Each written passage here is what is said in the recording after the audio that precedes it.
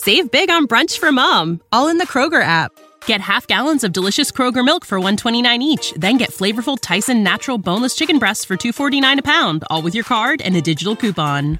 Shop these deals at your local Kroger today, or tap the screen now to download the Kroger app to save big today. Kroger, fresh for everyone. Prices and product availability subject to change. Restrictions apply. See site for details.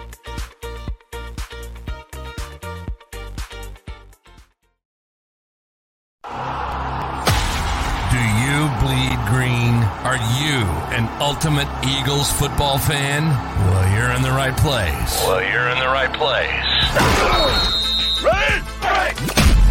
This is Birds 365, hosted by the new Mac and Mac, Jody McDonald and John McMullen. Here we go.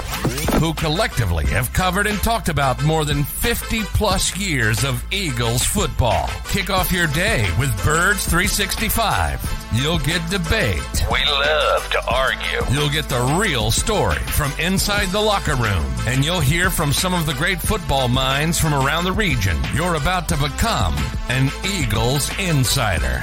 Get in the game. Join Jody Mack and Johnny Mack and join the football community that flocks to Birds 365. Birds 365 starts right now. Welcome to the NFL. Let's go! Let's go! Go!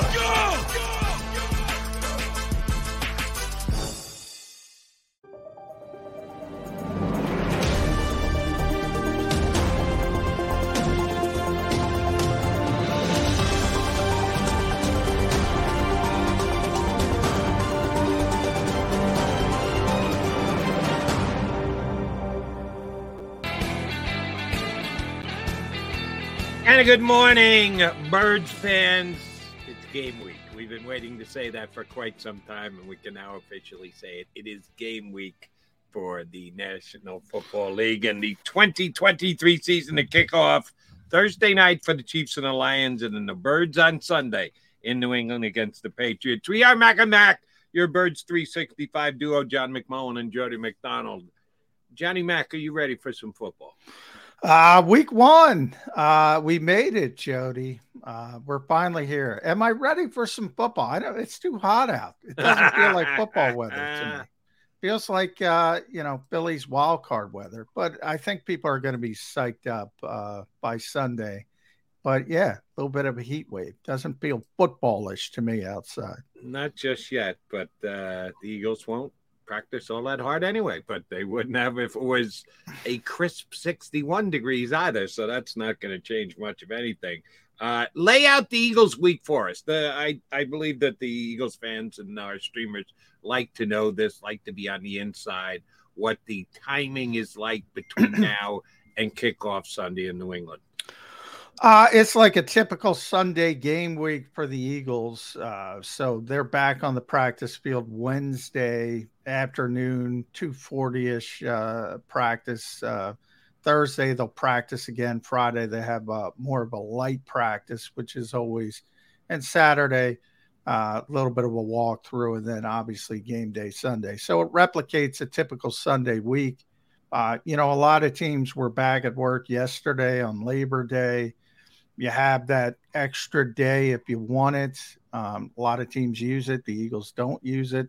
But again, it's hard to complain with the Eagles' results from both a performance standpoint and obviously a health standpoint. So, they're a good football team, and they think if they execute that they're going to win football games. And I can't disagree with their philosophy right now. It would be interesting. I don't think it would be good. Maybe it certainly wouldn't be good for the fans. It'd be interesting how they would handle this type of thing if they weren't as good, because then I think you would try to push the envelope a little bit. But they're a good football team, and they know it, and they believe it, and they have confidence in themselves. If they're getting the results that they're looking for, they're not going to change anything. They a couple of years ago, basically when Sirianni was hired and was a young coach who was taking direction from the entire organization as much as he was, they made this call where less is more, and they've gotten the results they wanted, so they're not going to do a 180 and go where more is more. But we'll see. And we all expect them to have a very good season, including one very well-respected writer who thinks they're going to have the ultimate season. But I get to that in a second. Before we do, we must adjust like the Eagles have with their practice squad. Threw the practice squad together last week. All right, this is who we're going forward with. Not so fast, my friend. They're already making changes and swaps to the practice squad. Your friend of mine, Nicholas Morrow, is back. We had Nick Morrow all summer long, and could he actually start? And here's one where you and I were actually all over. We weren't the only ones. I don't want to say we cut through the noise on this, but when Nicholas Morrow signed his free agent contract and we found out that he got zero guaranteed money, we really did question whether he was the guy to come in and be a starting linebacker for the Eagles. He's going to prove it on the field is what we said, but the fact that they left themselves an out with a zero cap hit told you they were far from married to Nicholas Morrow. And, of course, Morrow got cut, and he was not on the original practice squad, but they bring him back here, which to me only makes sense. A lot of this, John, at the beginning of the year is the numbers game as much as anything else. You always want to keep all the best players. You want to evaluate everybody fairly and equally, but the game is a numbers game, and you have to have depth at all positions across the board. And they just didn't have much linebacker depth on this team. So I'm not surprised Morrow's back. Are you? No, not at all. I expected him to be on the practice squad, but you're always a little bit concerned. My thought process on the lag is that, he wanted to see, wanted to take his time and see if he could find an open spot somewhere in the league on a 53-man roster. And if he didn't get it, he'd be back. And I think that's exactly what happened. And I think it's a good thing, to be honest. I don't think he had a bad camp. I haven't seen anybody say he had a bad camp. Now, I don't think he had a good camp either. Not a very splashy player, but he knows how to play. And I think the lack of depth at that position, he's I don't want to say important piece, but he's a piece the Eagles should have kept. They ultimately did keep. And we'll see how they handle things as far as elevations. They still have, time. As I said, they practice on Wednesday. So, this thing isn't – I wouldn't lock this thing in until Tuesday, maybe even Wednesday before practice. The Eagles tend to release these things about 10 minutes before practice begins. They've worked out 4 punters, for instance. So they've been pretty consistent saying, if we can find an upgrade to Aaron Cepas, we're going to do it. But if we don't see an upgrade, they're probably going to move forward with Aaron. So we should know by Wednesday at the start of practice whether they're going to bring a punter in. And that will clear up some room as far as potential elevations for Sunday's game. And I would think if you add a punter to the 53, then it becomes, there's another avenue for a player like Nicholas Morrow to get elevated on game day. And if he does, and he plays well, performs, whether that's on special teams, most likely, or even, as a complemented linebacker, there's a chance he can get added to the 53 down the line. But I think the Eagles, as they typically are ahead of the curve. Howie has said pretty constantly, it's not 53 anymore. It's 69. That's how they look at it. Now, you don't want to be on the practice squad from a player's perspective because you don't make as much money. But from the Eagles' standpoint, they utilized it well. They kept the players they wanted to keep. They were concerned about losing. And they've gotten players back that they should have gotten back. So it's a new world when it comes to the roster and how people manipulate it. And the Eagles are usually, as I said, out in front of those things, and it seems like they are out in front again, to be honest. One of the guys that did pay a price was Kyron Johnson, who was let go. Draft pick from just last year, so they've acknowledged, all right, he wasn't the player that we thought he was. You talked about Morrow not being a bad player in preseason, just didn't make any splash plays. I'd say the same thing about Kyron Johnson. You were hoping that you'd get some splash plays from him. It really never happened his entire time here in Philadelphia. Do you remember a splash play that Kyron Johnson made that I'm forgetting? No, he was brought in as a potential, special teams guy. I always talk about their history, and he was a really good special teams player in college, kind of a tweener on defense. I mean, he doesn't really have a position. He's way too small to be an edge rusher. But, he doesn't have the instincts to be an all-ball linebacker. So he's kind of that tweener, and they tried both ways. They moved him to all-ball linebacker in the spring. They moved him back to edge rusher, and the Eagles are so deep up front. But the disappointing part to me is he never really developed as a special teams player because that's what I think. Let me ask you that. Was he not number 2 on the Birds in special teams tackles last year? But it's not about – it's sort of like, to use the Nicholas Morrow, so we're talking about that. Tackles are not a good stat as far as, somebody – I always make the NBA comparison. So if you got a bad team in the NBA, somebody's got to score. Somebody scores. You're going to score a certain amount of points, and somebody could be a 20-point a game scorer in a bad NBA team, and if they go to a good one, they might be the 8th man on the bench, and they're not going to play that much. The Eagles had a bad special teams unit last year. It was the only weak part of their team. They were bottom 5, whether you want to look at Gosselin's rankings, whether you want to look at Pro Football Focus, whether you want to look at DVOA from our buddies at Football Outsiders, formerly Football Outsiders. They were bad. 20-point scorer on a bad NBA team. He wasn't great on special teams, and that was a little bit of a disappointment. I remember Michael Clay saying, there's a big difference between college special teams and pro special teams. It really shows up in punters. Like people say, oh, this guy did this in college. They're so slow getting the ball off in college, punting wise. They do all that hanky stuff with the and you can't do that in the pros. And all of a sudden, guys got to speed up, and it affects the way they punt the football. It is really different from the college and pro level. Similarly, not as identifiable, but it's kind of similar on coverage teams as well. And he just, he didn't have great film grades as a special teams player. But as a defensive player, as I said, the bigger issue is he's a tweener. And we always see tweeners, and they can't find a position for him. Yeah, you and I see special teams a little differently. I get the whole point that you're trying to make, that just tackles are not the be-all, end-all. But if they had made a tackle in the Super Bowl, who knows? Maybe they win the game. So I'm not going to discount tackles as easily as you do.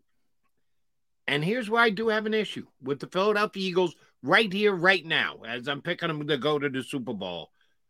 To quote the immortal Orange Cassidy, I get the feeling. Don't do that to me. Come on. I am absolutely going to do it to you. Don't do that to me. I get the feeling that when asked, the Philadelphia Eagles about special teams would say, whatever. They don't care. And I believe they're going to try and do it on the fly. And they're going to go, yeah, number 18, go play special teams. Who's 18? Who cares? Just go play special teams. That's the accord that they're giving special teams. You and I talk all the time about the valuation. I think that although it's somewhat league-wide, I think it's worse here in Philadelphia.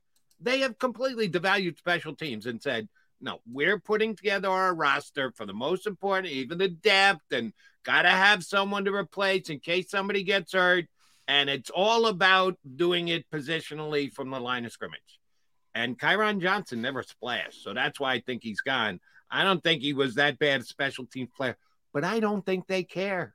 I think they're just going to make up special teams as they go along. And Michael Clay, good luck, big guy, because I don't think they've done bit one to help Michael Clay with special teams this offseason. Well, I don't disagree. And I've said, from the start, when they made the 53-man roster, I said they don't care about special teams anymore. But and that part I agree with. As far as Chiron, now, if you look at guys, just the preseason, right?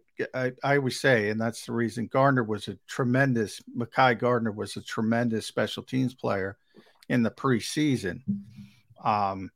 He had he led the team. I'm just pulling it up here. He led the team with 50 reps, 12 on kickoff return, 13 on coverage, 11 on punt return, 8 on punt coverage, field goal block. He was on everything. And he had one of the best grades in the entire NFL, if you PFF. But the more concerning thing for me with Kyron Johnson, just how few reps he played on special teams. Like Dan Arnold played more. I'm running down the list. Goodrich played more. Lovato, forget about Lovato.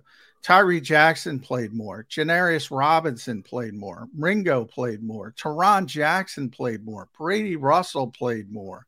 Kayvon Wallace played more, which makes sense. He's a good special teams player. My question to Howie Roseman and whoever else putting the roster together, why did he make the practice squad to begin with? If you had already decided, you're making it sound like by quoting the special team stats here, and that's his strength, special teams, because it sure as hell wasn't from the line of scrimmage. Why was he on the 69 to begin with? If you'd already decided not playing him on special teams in the preseason games that this guy was done, why was he even here to begin with?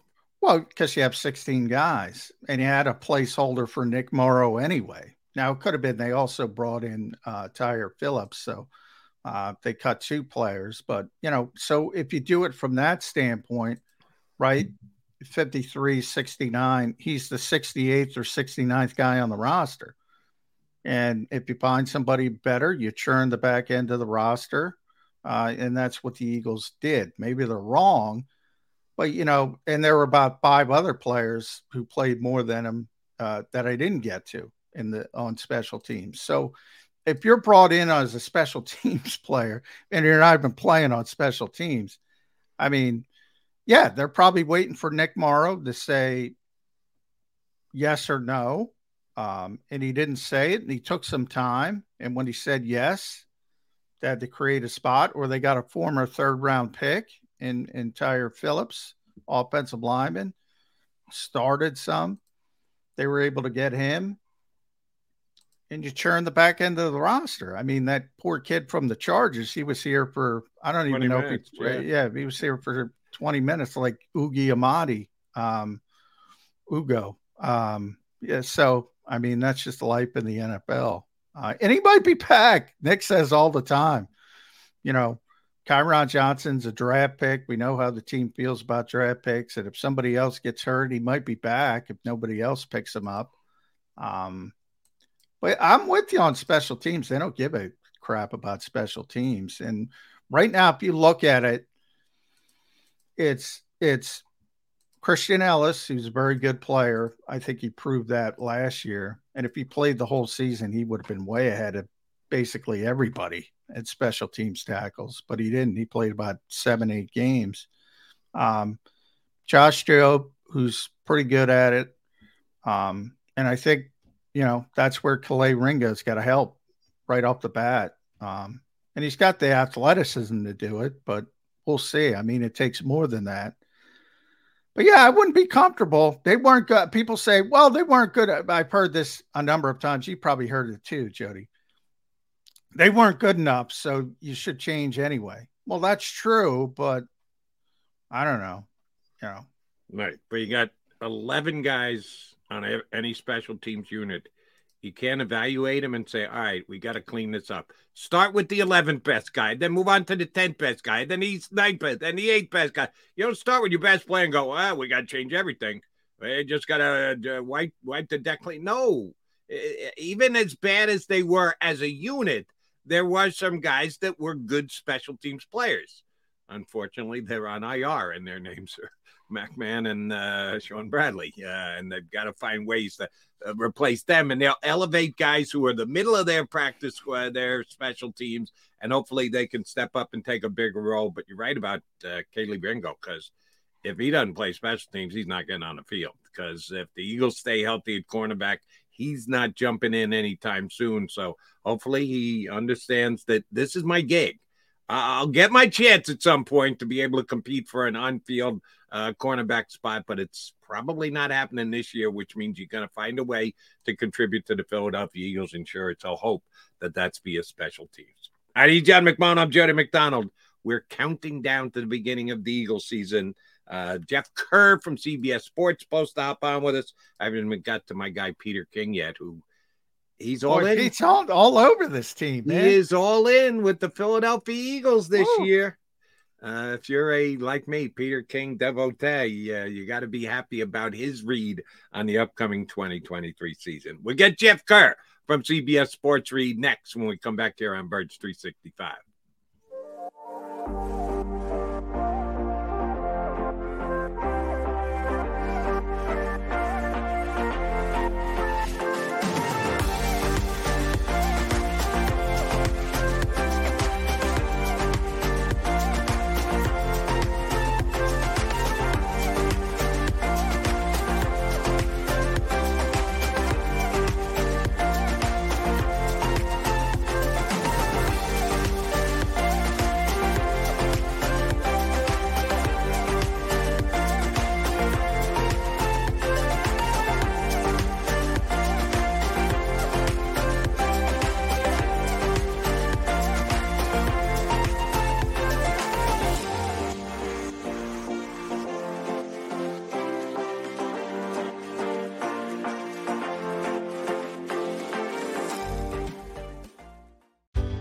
Go passionately. Go fearlessly. Go confidently. Go Birds! Go confidently towards your goals with First Trust, Philly's hometown bank for nearly 90 years, and the official bank of the Philadelphia Eagles. We're focused on getting you over the goal line. So go with conviction. Go with trust. Go Birds! And go forward with us by your side. First Trust Bank, the official bank of Philadelphia dreams. Oh, and go Birds.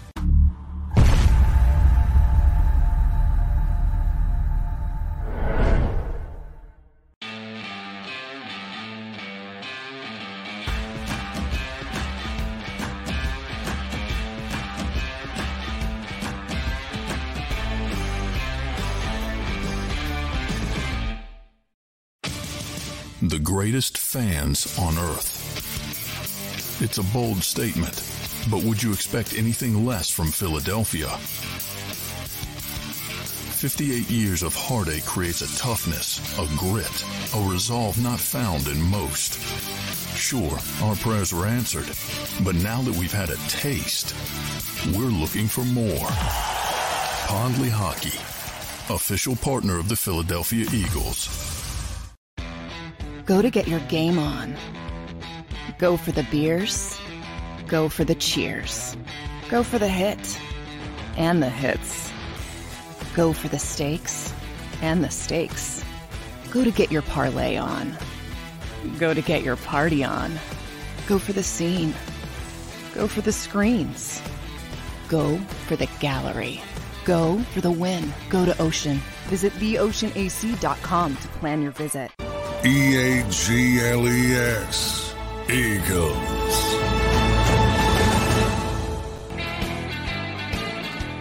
It is officially game week here on Birds 365 as we are counting down the days to the Eagles get the season underway in New England against the Patriots. Here to give us some Eagle insight, some Eagle predictions, some Eagle truths, let's hope.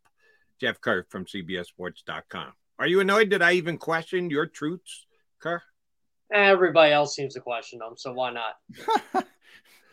People like to be lied to, Jeff. That's what I always say. On social media, they like to be lied to. You know what?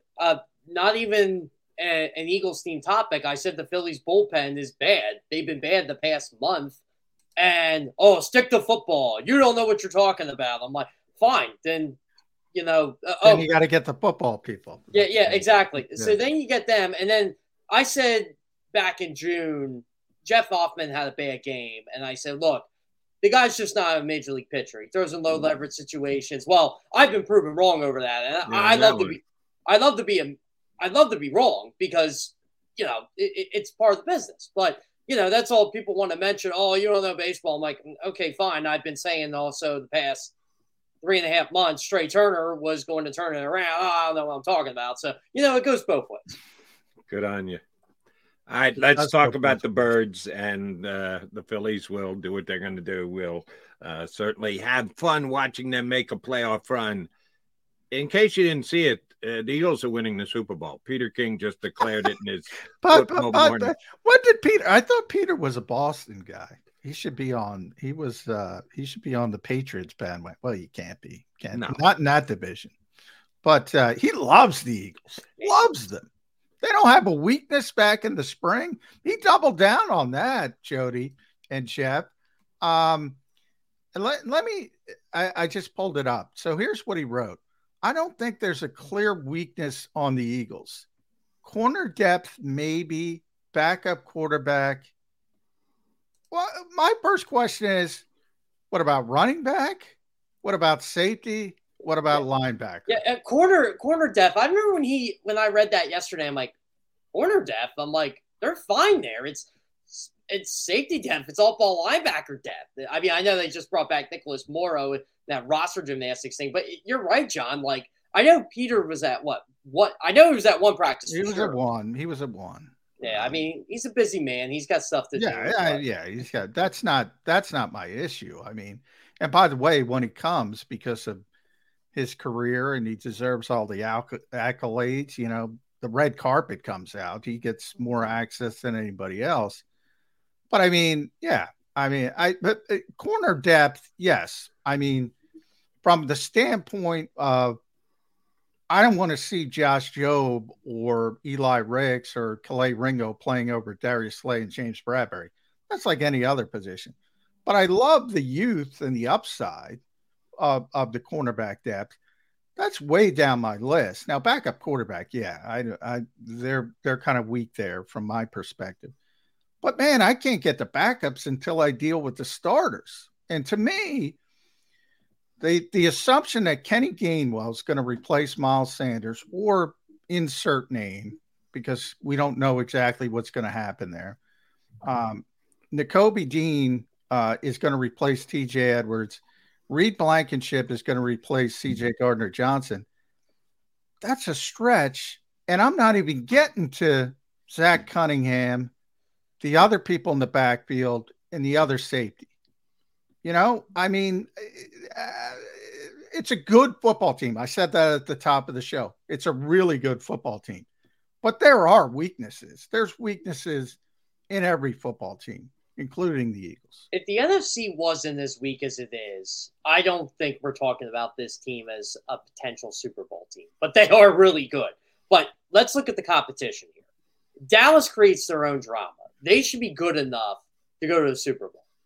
I keep saying they'll be the Eagles' biggest threat, but I don't think that they're actually going to get the job done because they haven't proven to me. San Francisco, who knows with Brock Purdy? They got the Bosa contract situation lingering. Oh, and also, their offensive line isn't that great outside of Trent Williams. So that's a concern to me. Now we get to the Eagles. Okay, the Eagles are loaded. They're loaded at quarterback. They're loaded at receiver. They're top-heavy, I'll say that. They're top-heavy at a lot of positions, which is a good thing. But the depth of this team is going to be questioned. What happens when, say, I don't know, Darius Slay or James Bradbury get hurt this year? Or what happens at say? I actually think they're deeper at safety than most people think. But they don't. But replacing CJ Gardner-Johnson, it's a big deal. Replacing TJ Edwards and Kaiser White is a big deal. I just think people are banking on these guys to just come in here and replace them. And I think the Eagles will have, their leaks in the pipe this year. I forget what the wording is, but overall, I still think it's a 12-13 win football team.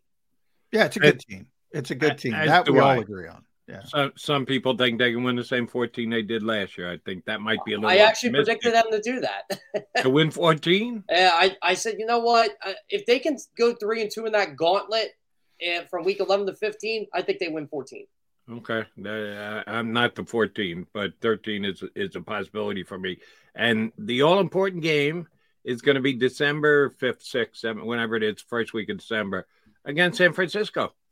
for me, whoever wins that game is going to have home field advantage in the championship game.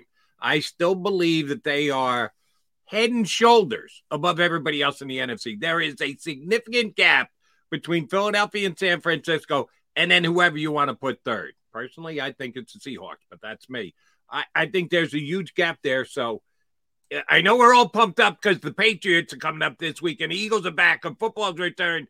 Can we get to December in that matchup between the 49ers and the Eagles? Because I kind of believe that's going to decide where the NFC Championship game. You know what? Get me to week 11. Eagles, Chiefs. Then get me to week 12. Eagles, Bills. Get me to week 13. Eagles, 49ers. Eagles, Cowboys, week 14. Eagles, Seahawks, week 15.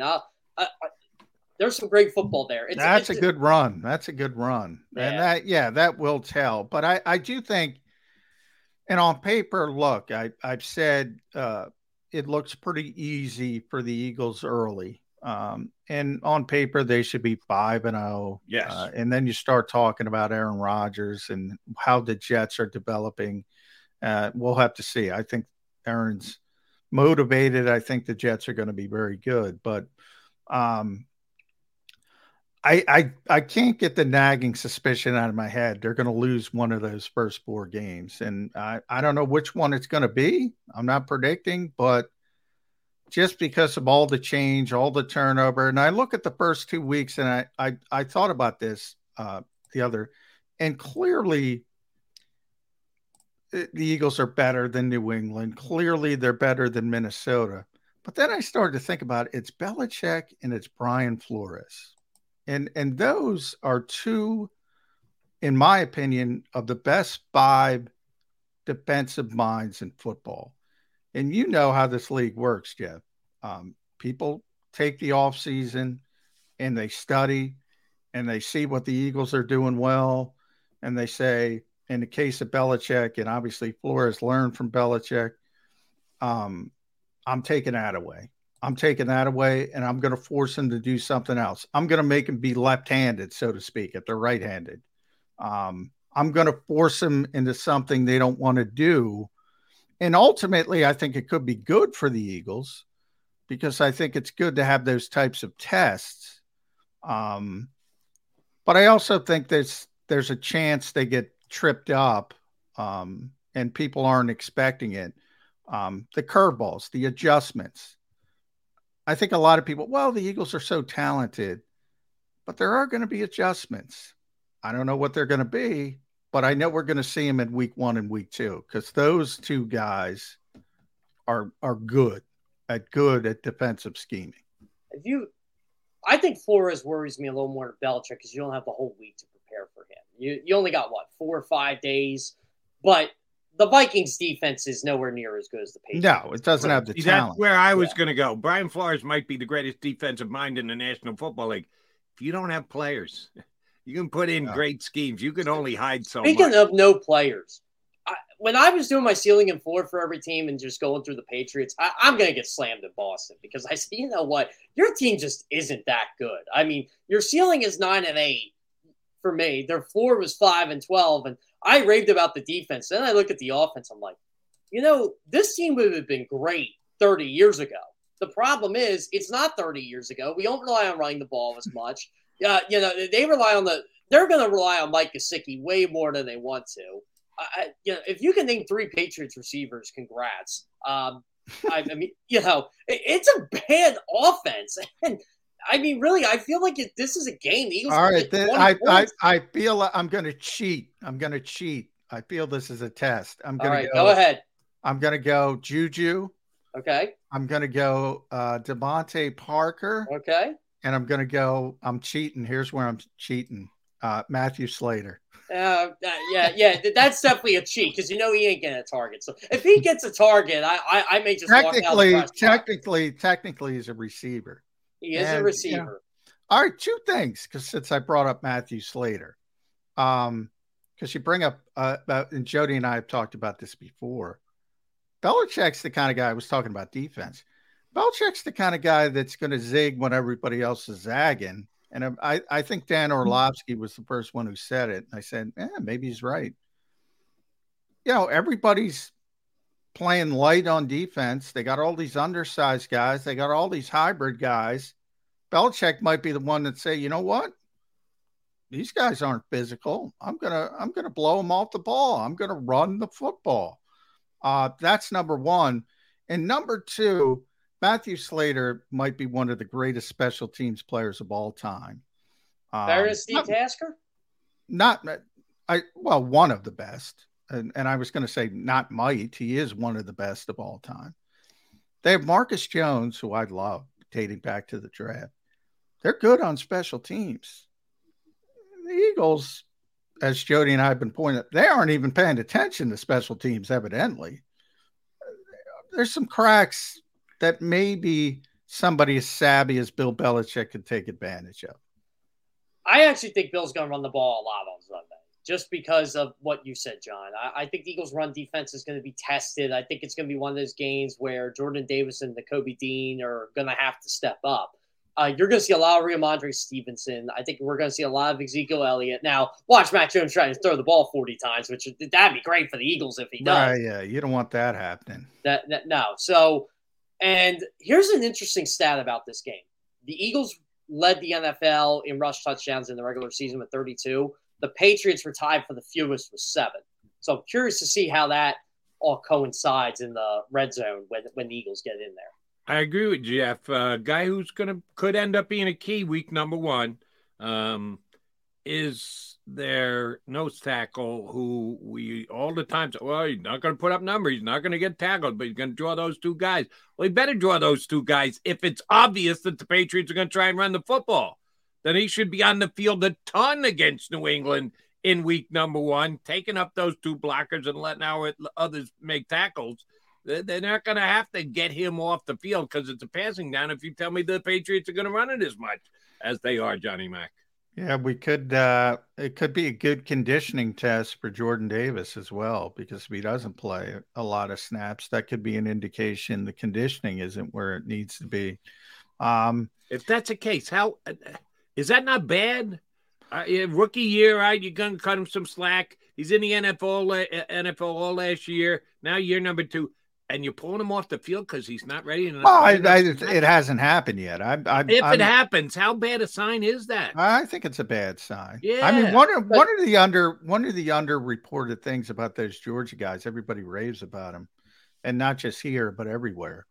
They don't play a lot, and all of them don't have great conditioning when they hit the NFL level because they're not used to playing a lot, and they weren't used to playing a lot at Georgia. Those concerns have already cropped up about Jalen Carter a little bit as well. Yeah, I mean, he should be, and he's talked about it numerous times in the offseason. He's in better condition. He's better prepared. Yeah, I mean, if the Patriots are gonna run the ball like everybody thinks, he's got to be out there. He's got to be out there. A lot of snaps. Yeah. Another underrated aspect of this game. Ezekiel Elliott was the worst running back in the NFL last year. The Eagles will get their best version of it because it's week one. Whoa. Time out. He was the worst running back in the NFL last year. He was. By what dynamic are you coming up Yards per carry, yards before contact, yards after contact. He basically was a liability for the Dallas Cowboys last year, an $18 million liability. How many touchdowns did he score? 12? 13? You know what? He got the ball at the 1. I mean, if we're going to do this with Jalen, we're going to do it with him. I mean, he was not a good running back. No, I'm with you. I wouldn't, when it came up, because of the name, and people are saying that, I think Ezekiel himself kind of brought up the Eagles at one point. I'm like, no, stop it. It's not, no. This is a descending player. The advanced numbers, as Jeff points out, are really, really bad. Those things don't tend to turn around, but he is a good short yardage runner. But you don't want to pay a short yardage runner $18 million a year. Not even $6 million, which is what the Patriots are getting. Yeah. But now, hey, I'm not paying him. If you need to convert 4th and 1, and you're going to block the play and not get blown up, he's probably going to get it for you. So I think he can contribute. But yeah, he's not Ezekiel Elliott. I think people see the name. He was one of the best running backs in the NFL for 4 or 5 year period. He is no longer that. He was my favorite running back for what you said, from 2016 to 2019. And then you saw that decline in 19, and he never really recovered, which, again, I think goes back to why you don't pay running backs. They saw what the Cowboys did, and it blew up in their face. All right, quick question for both you guys. How many yards do you think he's going to rush for this year, Ezekiel Elliott? Depends on how they use him. Well, I'm asking you to look in your. Well, they only got. Come up with a prediction. And how many yards do you think he's going to run for the New England Patriots this year? I'm going to say 550 if he stays healthy.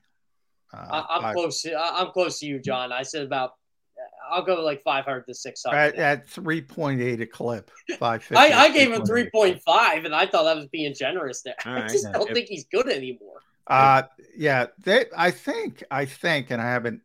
think they only kept 2 running backs. Now they'll probably elevate somebody. They only have 1 quarterback too. Now they got 2. They claimed Matt Corral. So he's the backup. So I think he's on the practice squad. I think they got 3 quarterbacks on the practice squad. No, they claimed him off waivers. He's on the roster. Oh, okay. He's the backup. And I like Corral, but I don't be shocked. I'd be surprised, but I wouldn't be shocked if Ezekiel Elliott runs for more yards than any Philadelphia Eagle running back this year.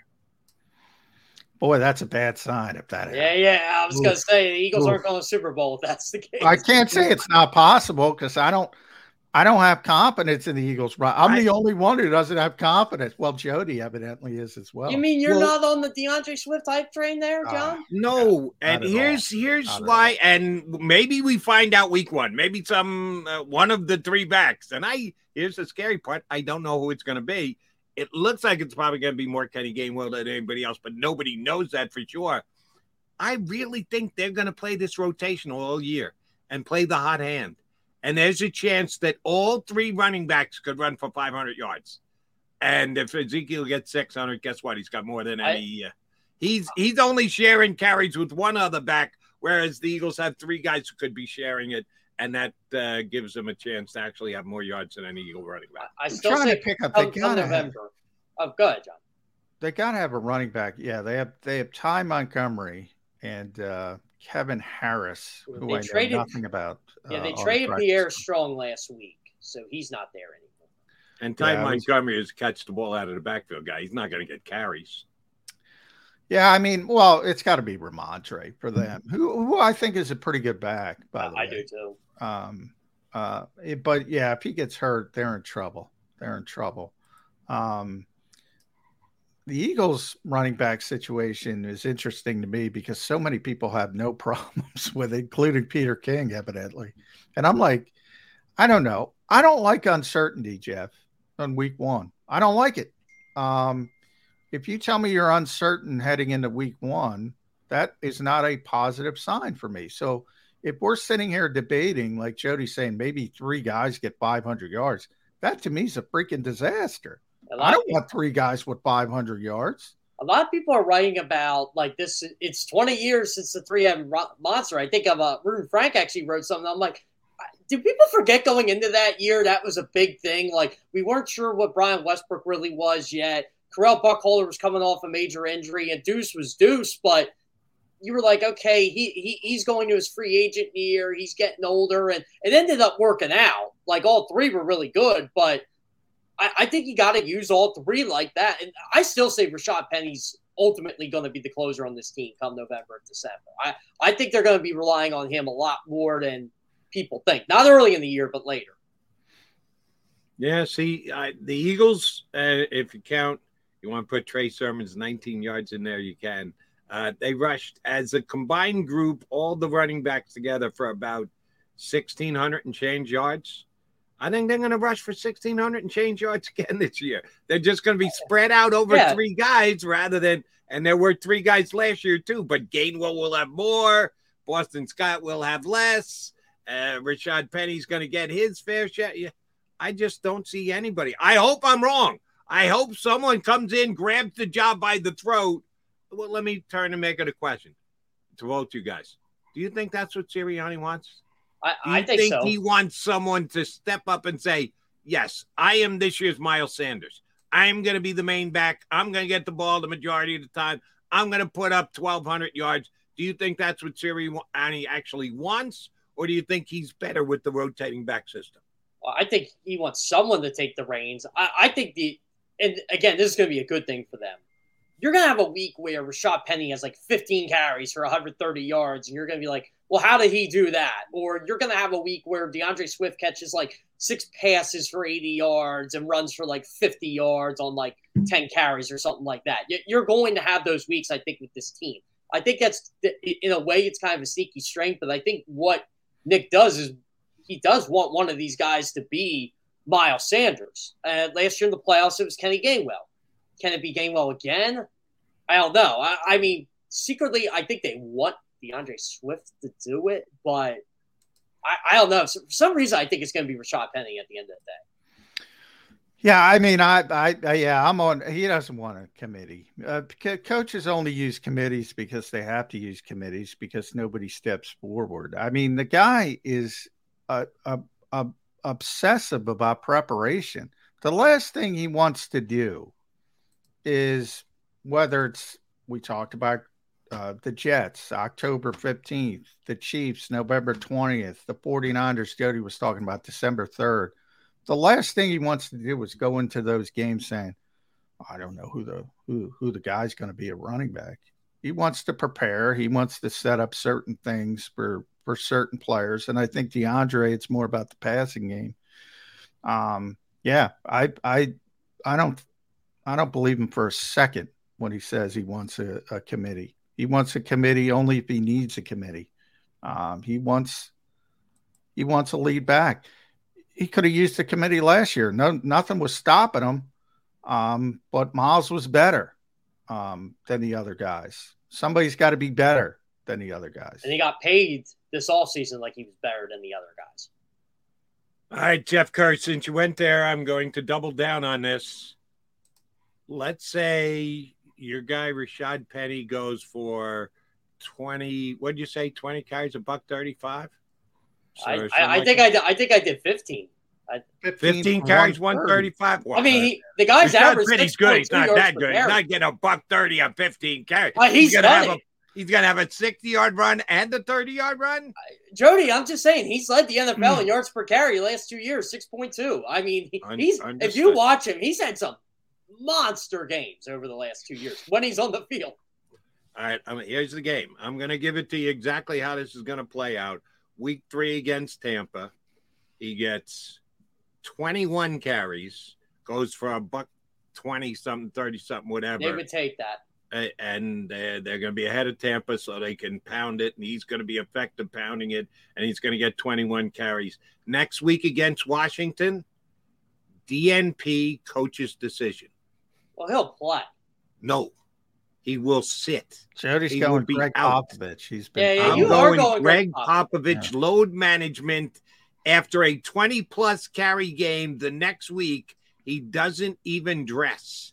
He is one of the inactives. You're going to have to come up with another name for Penny on the inactive list. Last week they had the Book of Job sermon last year on the inactive. A sermon from the Book of Job. There you go. Somehow you're going to have to work a Penny into that because he's going to sit week 4 because he gets 20-some-odd carries the week before. Load management hits the NFL. Jeff Kerr, your thoughts? A penny for your thoughts there, Jody Mack. No, I don't see it. I mean, I can see him limiting his carries. I understand I'm out there on the limb by myself on this one. Hey, you know what? But when it happens, you can take the victory lap. How did you come up with that? Yeah, you could you could spike the football. You don't even have to take the Young Bucks victory lap. There's my wrestling term for the day. You can do it all. You can celebrate. The Eagles do their load management during the week. They're going to do plenty of that. But there's too few games in the NFL to Greg Popovich. You can do it in basketball. You can do it in baseball. All right, so I'll ask about you guys. Week 1, New England. Week 2, Minnesota. Week 3, Tampa. They're not, even though we continue to say they have complete disregard for special teams. And Boston Scott may be their kick returner. We haven't even determined that yet. They're not going to activate all 4 running backs every week, are they? I think more often than not, they're only going to activate 3, correct? I think they activate all 4. Yeah, why? I mean, at this point, you don't have any special teams players, so you might as well activate all. The first punt, whoever punts, they're gonna just send 10 out and go, we don't really need 11. We don't really have guys who play special teams, so we'll give it a shot here with Boston, 9 guys running down. Somebody's got to go down and try and tackle somebody, right, Johnny Mac? Well, Boston helps a little bit, and he can play as a gunner. No.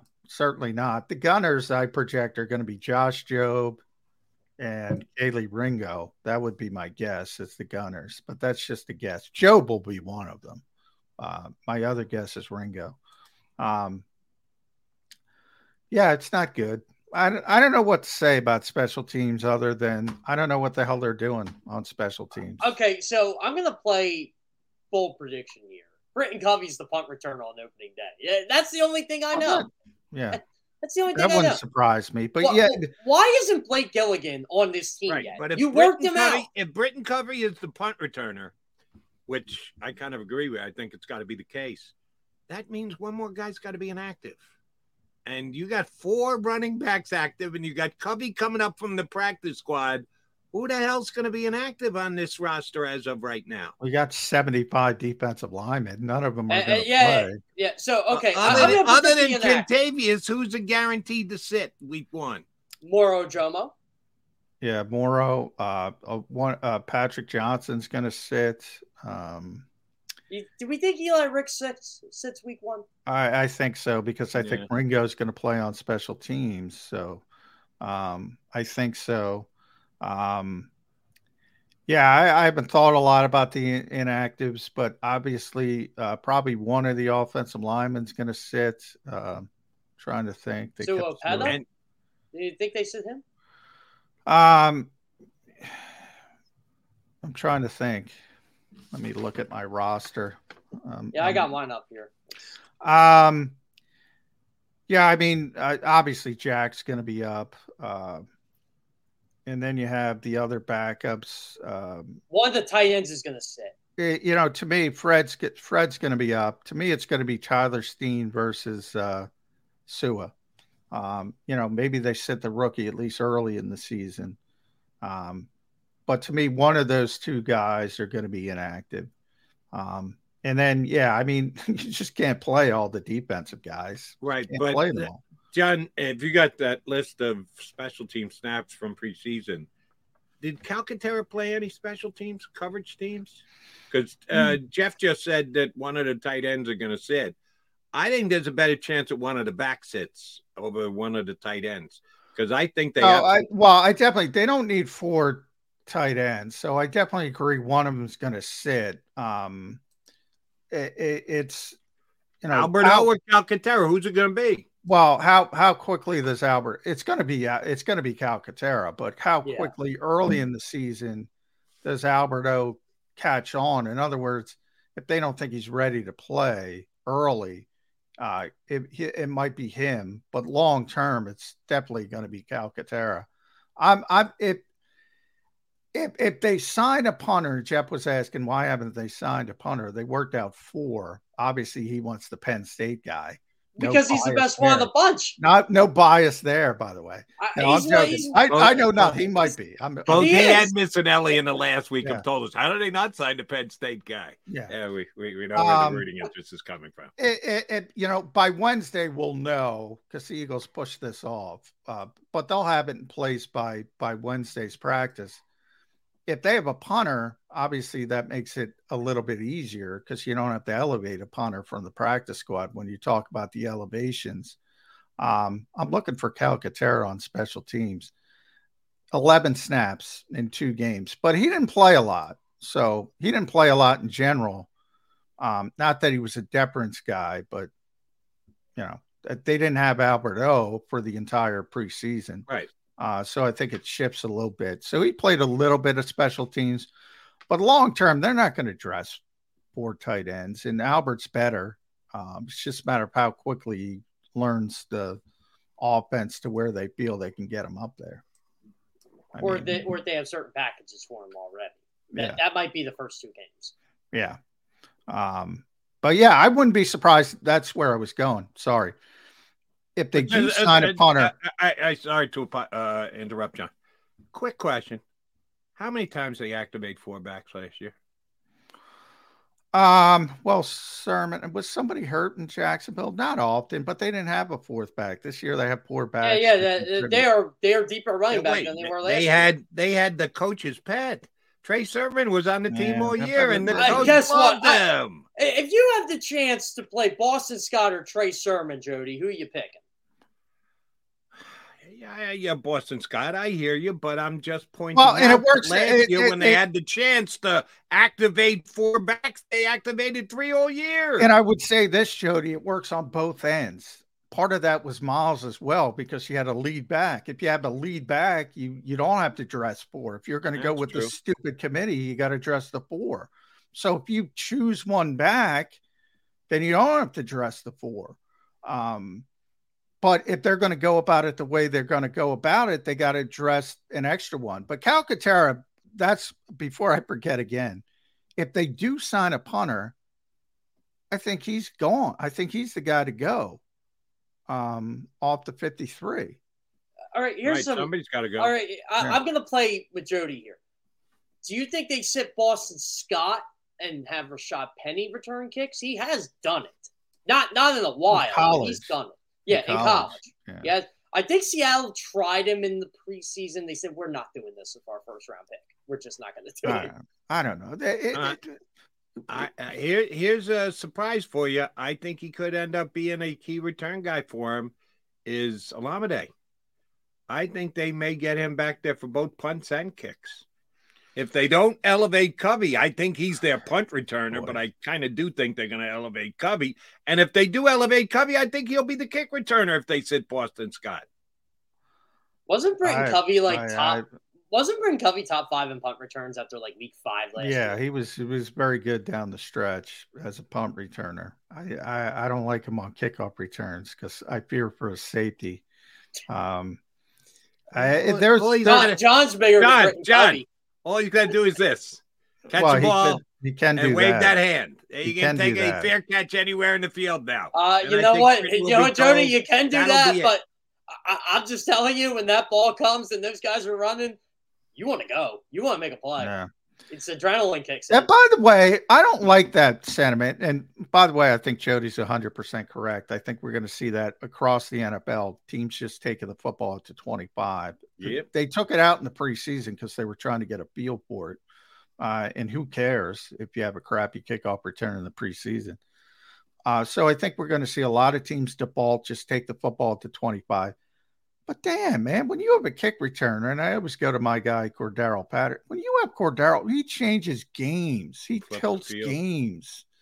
I don't want to just go, take it at the 20. That's what the Eagles did last year early in the season with Britton as the punt returner. They're like, just catch it. We have a great offense. Britton actually talked about this.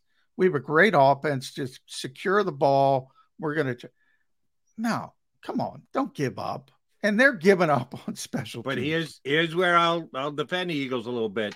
You're right. I think that their complete removal of worries about special teams bothers me. Return and cover, but they're not alone.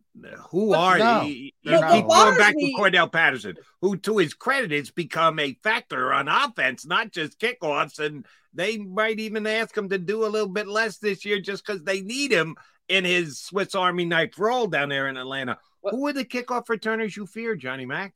Who are the guys you go, all right, you got to be careful what you kick with this kind of field. They don't exist. They're not in the league. Yeah. The Eagles might not have one, but neither does anybody else. Okay, here's what bothers me about them not caring about special teams. Did they just ignore Kadarius Toney's punt return last year and that god-awful punt? Yes. They know that's how they lost the Super Bowl. Yeah. That's how they lost the Super Bowl. Aaron Sippus and special teams. Yep. Not Jalen Hurts fumbling, not the defense. Defense is terrible, but that's how they lost the Super Bowl. Right there. Oh, I agree. That's the play that tilted the game. and they didn't learn from it. We were talking about that last week, Jody and I. They didn't learn from it because they just cut all their good special teams players, or it's not their fault that Zach McPherson and Sean Bradley got injured, but they got injured, and you got to deal with it, and you have to react to it. Yeah, and I don't think they react to it now. Maybe these guys, like I said, Ringo has the potential to be a really good special teams player. Even Nolan Smith, because of his athleticism, has the potential to be a really good special teams player. All indications are those guys accepted the role, sort of enjoyed the role at Georgia, but it's a big difference at the pro level. You saw what Christian Ellis did. They were so bad on special teams last year. You remember when they elevated Christian Ellis? Week 13 against the Titans, and he played phenomenal that day. Yeah. And Nick all week was saying, we're going to make some changes. We're going to make some changes. And we're asking, what's the change? You'll see. You'll see. It was one guy. And by the way, that one guy made a freaking big difference. That one guy made 5 changes, pretty much. Yeah. He was literally a 5-1 play. I said I think I said to you in May, John, Christian Ellis is on this team just because of what he did on special teams last year. He can be the worst linebacker in the world. Didn't even matter. Yeah. And then he actually... Prescription products require completion of an online medication consultation with an independent healthcare provider through the LifeMD platform and are only available if prescribed. Subscription required. Individual results may vary. Additional restrictions apply. Read all warnings before using GLP-1s. Side effects may include a risk of thyroid C-cell tumors. Do not use GLP-1s if you or your family have a history of thyroid cancer. If you've struggled for years to lose weight and have given up hope, did you know you can now access GLP-1 prescription medications at TryLifeMD.com? We're now offering eligible patients online access to GLP-1s, the breakthrough prescription medication that can help you lose body fat and weight. Listen to what people are saying. It's fun to put on jeans that you couldn't get into 6 months ago. Every morning, I look forward to getting on the scale. For anybody who's struggling with their weight, it's a godsend. And here's the best part. Your insurance may cover 100% of the cost of your medication. So go to TryLifeMD.com to have your eligibility checked right now. Get started today at TryLifeMD.com. That's TryLifeMD.com. Save big on brunch for mom, all in the Kroger app. Get half gallons of delicious Kroger milk for $1.29 each. Then get flavorful Tyson natural boneless chicken breasts for $2.49 a pound, all with your card and a digital coupon. Shop these deals at your local Kroger today, or tap the screen now to download the Kroger app to save big today. Kroger, fresh for everyone. Prices and product availability subject to change. Restrictions apply. See site for details. Played okay. Yeah. All spring, and that's why he's on this team now. All right, Jeff Kerr, last thing for you, Mr. NFC East. Cowboys, Giants, week 1. Somebody's got to win the game. And I'm hearing from fans on both sides that we're right on the Eagles' back, right? Breathing down the Eagles' neck. If all the injuries go out, we could go by the Eagles this year and keep that streak intact that nobody wins the NFC East back-to-back years again. You think the Eagles are going to win it. John thinks the Eagles are going to win it. I think the Eagles are going to win it. I don't think either the Cowboys or the Giants are good enough to take it from them. But somebody's got to win that game, and they'll be strutting their stuff and saying they are right on the Eagles' back. Who's winning week 1, Giants, Cowboys? Oh, Cowboys. I still have a lot of questions about the New York Football Giants this year. I really do. And I don't even think it's going to be a Daniel Jones type thing. No one he throws the ball to outside Darren Waller really scares me. They got a bunch of 2s and 3s at receiver. Their offensive line still isn't great. They need Evan Neal to take that Andrew Thomas type lead. They're a lot better than they used to be on the offense. Oh, yeah, it's definitely better. Thomas is really good. But if you're going to stop the Eagles and the Cowboys front, you need to be better on the offensive line. I think their defense is fine, but is Daniel Jones really going to be as efficient as he was last year? They're going to have to rely on him. It's to do more to be the game manager for Saquon. Are you ready? Ready for a hot take? I'm not a hot takesman, but everyone. Not at all, Jody. I'll throw one out there just for spits and giggles. Next 48 hours, New York Giants trade for Mike Evans. I could see it. that he wants out of Tampa. I like it from the Giants. Yeah, I do too. I love it for the Giants. I mean, I think that's a move they have to make. If you want to be honest. Yeah, they need playmakers. And I'd like Darren Waller too if he's healthy. Number one, he hasn't been healthy in a couple years. But I mean, look, I see Dallas Goedert all the time. Dallas Goedert is, to me, he's the fourth best tight end in football, and he's pushing the top three. He's right there. You might even say it's a group of four now, but I still wouldn't want him as my number one guy. Tight ends being your number one guy is not good. Now, Kelsey did it last year. He deserves credit, but for the majority of his career, it was Tyreek. Yeah. And Travis Kelsey's I think he's in a different class too. Yeah, well, so do I. I'm not, that's a Hall of Fame player, but very rarely is a tight end going to, and even Kansas City is a much different offense. They're not as explosive as they were with Tyreek Hill. Now they persevered. They won a stinking Super Bowl. And Daniel Jones isn't Patrick Mahomes. Pretty explosive for me. Yeah. So it's fine, but but he's the outlier. You don't want your tight end to be your number one threat. You just don't. No matter how good they are. Even George Kittle. George Kittle's phenomenal. I don't want him. I need Debo. I need Brandon Ayuk as well. And that's what makes the 49ers dangerous, because George Kittle isn't the number one guy. Yeah. It's scary. So you two want to be general managers. Tampa asks for a first-round draft pick for Mike Evans. I'm not giving that up. 30-year-old guy. That's the going rate. You paying for it? No. Not a first. No. I mean, not only is he 30. Plus, would you go 2 next year and 2 the year after that? No. That's a lot for Mike Evans. Yeah, that's a lot. All right. Well, then guess what? You're not getting Mike Evans. Tampa's not just going to give him away. Well, that's fine. You won't give a 1. You won't give a 2 and a 2. Guess what? He's staying in. And the Giants redid Daniel. The ink isn't even dry on their quarterback's contract, and they renegotiated with him yesterday to clear about $4 million in cap space this year. They sure as hell didn't have to do it. They're doing it for a reason. And the only thing I can think of is they're going to try and get an upgraded wide receiver, and Evans is the big name that's out there.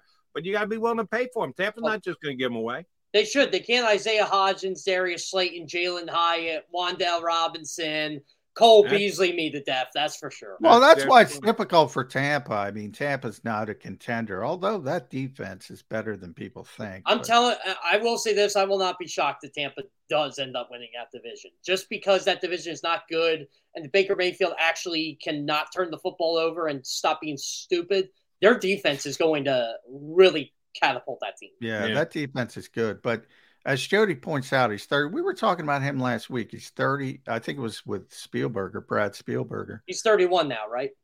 He's 30, but 1, 2, 3, 4, 5, 6, 7, 8, 9 consecutive 1,000-yard seasons. That's why it's so difficult for him. A lot of tread off the tire. So you start to think, all right, where are you? How much you want to pay? Got 1,000 yards last year somehow. But look at Julio Jones, and that's who Brad brought up. So I'll give Brad the credit. I mean, Julio Jones was Julio Jones right up until he wasn't Julio Jones. Now he's out of the league. Yeah, I mean, he was one of the greatest receivers of all time. That's the trick. Julio got hurt, didn't he? Evans plays all the time. He never gets hurt. Well, he gets hurt. He gets his 1,000 yards. Well, I think Evans stays around as a red zone guy, though. I think he has a longer career than most people think. He just won't be Mike Evans anymore. Yeah, so Julio had 1, 2, 3, 4, 5, 6 consecutive, 7 out of 8. He got hurt in his third season, and that's why he didn't have 8 out of 8. And then it was a sharp decline, really, in year 9. I don't know. It would scare me for long-term deal, because obviously Mike Evans has proved. Mike Evans I'm not criticizing him as a player. He's been a great player, but the decline is coming. relatively soon. Did you guys see? It's did a you 1 guys hear year. about It's this a 1 year stat? rental. You're making a play for this year. And if you're the Giants, so do you think the Giants will do that to put their chips in this year that they think they can compete with the Eagles or be second in? Yeah, but doesn't Mike want a new deal? That's the whole point. Yeah, he wants a new deal. That's the whole point. He would So rather he's have not it going with to accept a rental. That's why he's complaining down there. Although maybe he'd want to go to a better team. I mean, Tampa Bay's. Although I don't know if the Giants are better than Tampa. I don't think they are. That's Giants the are better thing. than Tampa. Come Tampa's got a really good defense. Really good defense. And they you kept think, the, and you they think kept their a lot of defense is those guys better than happy. New Orleans' defense?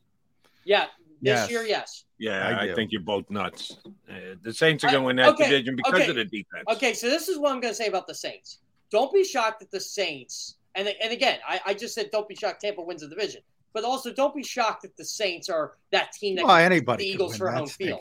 Anybody could win that Yeah, division. but look at the quarterbacks the Saints face, and look at that weak schedule. I hate to be the schedule guy, but the Saints should win 11, 12 games. And if they don't, it's because of Dennis Allen, who is the biggest fraud of a coach in football. Well, remember, Shaq Biggest Barrett is fraud, back. and here's what I'm going to remember about today's show. Dennis Allen, biggest fraud of a coach in the He NFL. should not have a head coaching job, and he And does. Ezekiel Elliott is the worst running back in the NFL. It's hot take Jeff Kerr. It's hot take. It really Tuesday. is. It's Put hot take out on that season. hot take limb there today. I feel better about my DNP running back decision with the Eagles than your stance on a couple of. Hey, here's all I'll say about. Dennis Allen has a 320 win percentage as a head coach, and somehow he got a second job. I agree with Jeff. I don't like Dennis Allen as a head coach. I don't think he's the worst head coach because I'll tell you who the worst head coach is. The guy who you guys are pumping up in that division. The Bucs head coach is a worse coach than Dennis Allen. He's better than Dennis Allen, but not much better. Right. He's a defensive coordinator wearing a head coach hat. He's the same as Allen. I don't think Todd Bowles is a great head coach either. No, and I think Josh McDaniels is just as bad, if not worse. But here's what I'm talking about. Vita Bea, Shaq Barrett's back. Everybody likes Devin White. I don't, but I love Levante David. Antoine Winfield Jr. is amazing. They kept Jamal Dean's a very good player. Tryon is a very good player. They got pass rushers. They got Kalijah Cansey, who I love coming out of the draft. Their defensive line, their pass rush is going to be good. Yeah. I'll take know what I worry about them? Their offensive line. They're going to get Baker killed.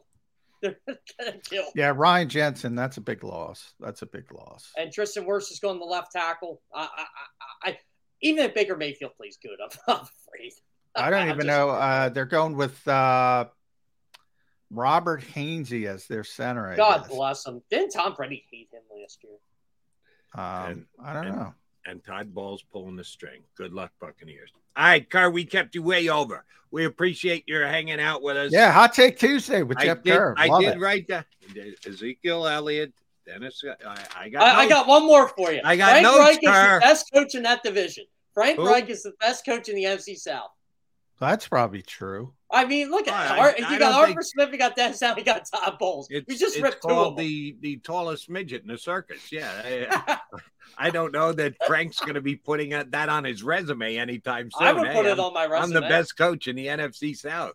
And not a lot of competition there. Jeff Kerr, thank you very much. Thanks, we'll talk Jeff. to you again next week, brother. Yep, I'll see you guys next week. Jeff Kerr, CBSSports.com. Hot taking us here on CBS on Birds 365. That's not usually Kerr's modus operandi, but he was fun with us today. As will Andrew DiCecco be, who is the reigning champ, where is Bobby Heyman? Where's Heyman when you need him? The reigning, undisputed roster champion of the Eagle Beat Most Writers. exclusive club in the world, and now Andrew DiCecco gets the green jackets. And he gets to wear Kelly green jackets for the next 340 some odd days until you got to have a cut down again next year. Andrew DiCecco from InsideTheBirds.com will join us here on Birds 365. Stay there.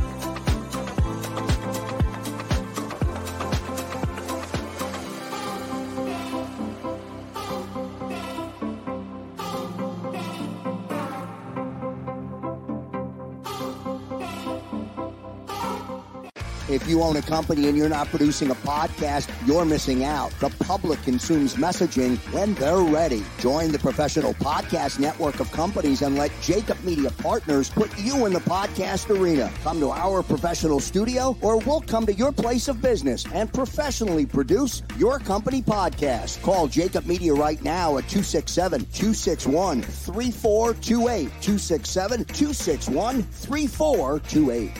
Heading down the shore. Have a ball once more. Here, imaginations run wild and time stands still. Because here, you can find the best of the Jersey Shore, all on one 5-mile island. So leave the old you behind and get lost in the woods. Wild, wild, wild days.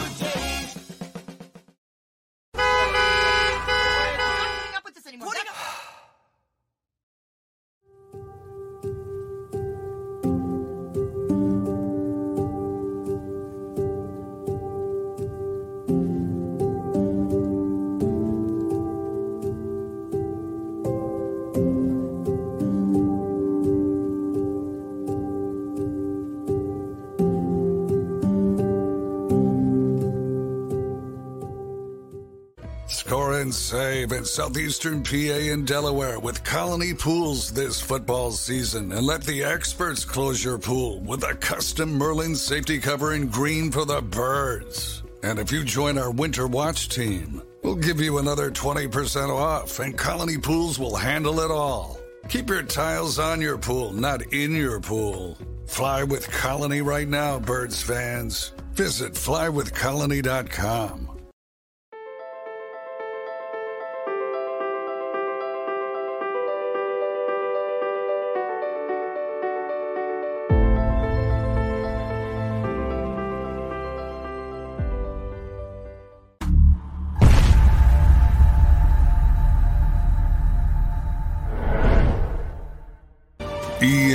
EAGLES, Eagles.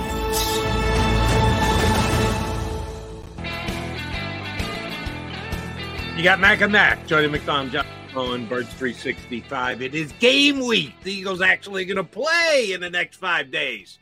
Sunday against the Patriots in New England. Here's something I'm going to bring up with Andrew DiCecco when we get him up here, and I'll do it first with Johnny Mac before we get Andrew up. Seeing articles written, hearing certain people talk, questions being asked of Nick Sirianni, including potentially today if he's got a availability and the like. How much do you really think, above and beyond the guy who Peter King yesterday picked to win Defensive Rookie of the Year, Jalen Carter, who both McMullen and McDonald love, and think he's got a chance to be a star for the Eagles for the next umpteen years if he doesn't feel the need for speed, if you get what I'm saying. How much production they really going to get out of their rookie class? Because, the rookie class, the best rookie class in a long time. Really? Does this, and I know it's Nick Sirianni, it's only his third year, but what rookies has he look at last year's rookie class. I mean, Reed Blankenship played more than anybody else, and he was an undrafted guy. Yeah. So people tend to overrate the immediate impact of rookies. That's my point here, Johnny Mac. Yeah, I mean, but there are certain guys who overcome that. I think Jalen Carter has the ability to overcome that. I don't think you're going to see a lot from the rest of the class, and if you do, it's because of injuries. I do think they want Nolan Smith to have a role, but it's going to be a 15 to 20 snap role if his shoulder holds up. Tyler Steen's going to be a backup. Kaylee Ringo is going to be a backup. Tanner McKee's going to be a third stringer. Moro Ojoma is going to be inactive more often than not. And that leaves Sidney Brown. That's the one guy they sort of need, I would say, to be on the field. And all you have to do is look back to last year's draft. I keep bringing it up. There was Kyle Hamilton, a great player, great young player. You and I loved him coming out. I think, he was one of hit the ground running, tremendous safety for Baltimore. And then you had Dax Hill and Lewis Seen. And the other two didn't even play. And Dax Hill, I think, is supposed to take a step up this year with Cincinnati. Seen is like the fifth safety on Minnesota, not even close to playing. It ain't easy. And this kid's a third-round pick. Safety. You're specifically talking about safeties. Yes. At first I was trying, where's John going with this? So you're talking safeties. Yes. Brown is a safety. It's tough for rookie safeties to break into the league and more than people think. And the knock on Sidney to this point is not his athleticism. It's, is he going to make mistakes? And right. This defense is built on limiting explosive plays. That's number one on Nick Sirianni's list. And if he's gambling, he's not where he's supposed to be, they're probably going to rely on Terrell Edmonds and or Justin Evans. It could end up being the savior of the rookie year. And again, sorry to say, Eagle fans, I think it's being overstated by some members of the media. The best rookie class the Eagles have had in 2 years, 5 years, 10 years, 20 years. No, that's not the way the Eagles use their rookies. But what could end up putting this class over the top, let's say Jalen Hurts gets hurt in the game week 3 against Tampa. Well, you don't want that. Gonna go in. Marcus Mariota goes in and actually makes a 2-touchdown lead disappear. And then if Jalen should miss some time in the second half of the year, Tanner McKee to the rescue. It could happen, Johnny Mac. Second half of the season, you don't want that to happen. For an injured Jalen Hurts. You don't want that to happen. There's a lot of stuff that has to go wrong for that to happen. Number one, you're going to lose your starting quarterback who's a potential MVP candidate. Number two, your backup has to play like what. So I don't want to. If you're an Eagles fan, Tanner McKee had a nice little story, great preseason. Looks like he's got an upside, but you don't want to see Tanner McKee until the next spring. You don't even want to think about him. Just putting it out there that if the old worst case scenario should rear up its ugly head, that's the way this Eagle rookie class actually becomes a best Eagle class in a while. All right, McDonald and McMullen here with you on Birds 365. I see the champ is here. The champ. John Cena is here. Yeah, too many wrestling references. Look, he's not wearing a crown. I expect him to show up with a crown and a sash. On. Close enough with the headsets on. Andrew DiCecco from InsideTheBirds.com joins us next here on Birds 365.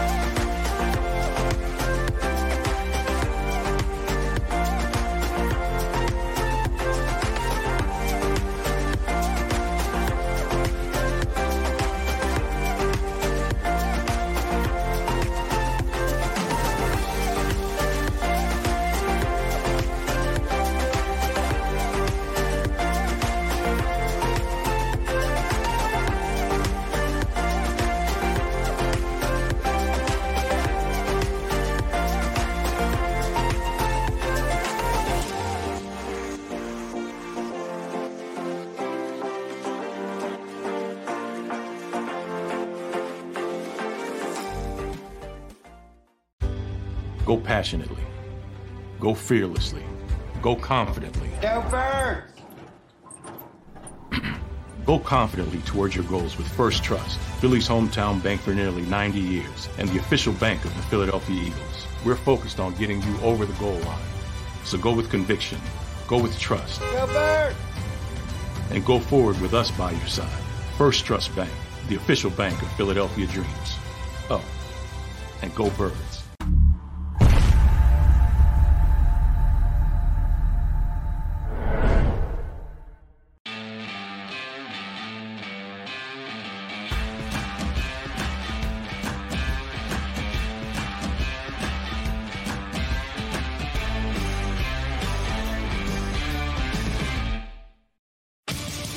the greatest fans on earth.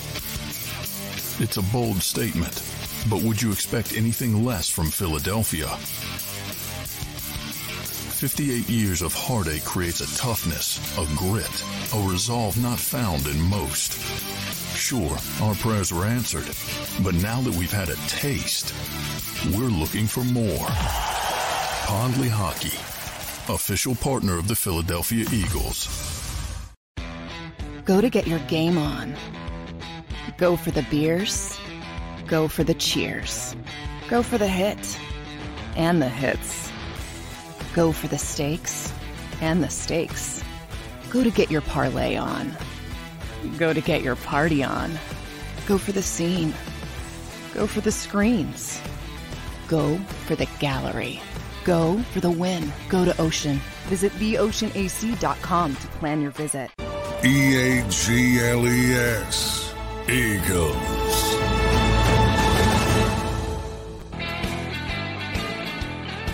Yeah, it's game week here on Birds 365. The Eagles are going to play a game that counts. Won't that be nice on Sunday against the New England Patriots? And they will activate 46 players. They will have 53 on the roster, but they cut it down last week. And it was victory lap time for Andrew DiCecco from InsideTheBirds.com, who in the assembled group of Eagles beat reporters was the closest to getting the most guys right, and the practice squad players they signed thereafter. What was the key decision to winning this championship, Andrew? Vigilance, and just paying attention to everything going on, thinking how the coaching staff and the evaluators think. And I'm really meticulous when I file away my 53s, and finally it paid off. It was a lot of fun to do the exercise, but that's the key, Jody, vigilance. Vigilance. So that's like a backhanded slap at me. That means I'm not paying attention. You didn't do your vigilance. I'm not vigilant, but he's right. I'm not vigilant. So congratulations. I said, Andrew, joining the most exclusive club in the world, this side of the U.S. Senate. I see Jody rolling his eyes, but the champion, you get to brag for 365 days. And trust me, if I'm an example, or Bo Wolf or Kempsky, you should be bragging. So never stop bragging. You guys know me by now, though. That's not really my style. I know that's not your style, unfortunately. But we'll try to get to. We'll try to get you. It truly is unfortunate because these three braggadocious guys deserve that rubbed in their face. That's right. Oh yeah, we deserve it. There's no question. We deserve it. All right, but let's get to game week, as Jody said. Let's talk about Eagles Patriots. Peter King was out there again back in the spring. Andrew, he said, I can't find a weakness. He's been looking, and he still can't find a weakness. He mentioned cornerback depth a little bit. He mentioned backup quarterback. He did not mention running back. He didn't mention safety. He didn't mention all-ball linebacker. Hey, I think the Eagles have a really good team, but I see plenty of weaknesses. Am I wrong, or is Peter King wrong, Andrew? Peter King's wrong in this instance. I mean, there are several areas of concern. That said, it is a really talented roster, but when you're comparing it to the team of last year, there's certain deficiencies there. You mentioned safety. There's a lot of guys like Reed Blankenship's an unproven entity. We think that he's going to have a big season, but Terrell Edmonds, he's an ordinary player, and so on. Off-ball linebacker, I mean, Nakobe Dean's played 34 snaps. Christian Ellis is an unproven player. Zach Cunningham was available for a reason. He stepped up and got the second job, obviously to his credit, but we have to see a lot more from him. And I also think that when you look at it, you talk about wide receiver depth, outside wide receivers. I think that there is some opportunity there. Zacchaeus is 5'8". Quez Watkins is coming off the embattled Quez Watkins coming off a really tough season in which he has a lot to prove. And he would be the first guy up should something happen to AJ or Devontae. They need a blow, whatever the case is. You have four guys in your practice squad, but I thought it really behooved the Eagles to add a veteran there. I mean, we're splitting the hairs a little bit here, but there are some areas of opportunity here. All right, John, I've said it once. John said it once. We've each said it a dozen times. that it's so funny this entire offseason. Now that we're coming to the end of the offseason, we're going to actually get to talk about football that's played on the field. We talk so little about Jalen Hurts because he's a given.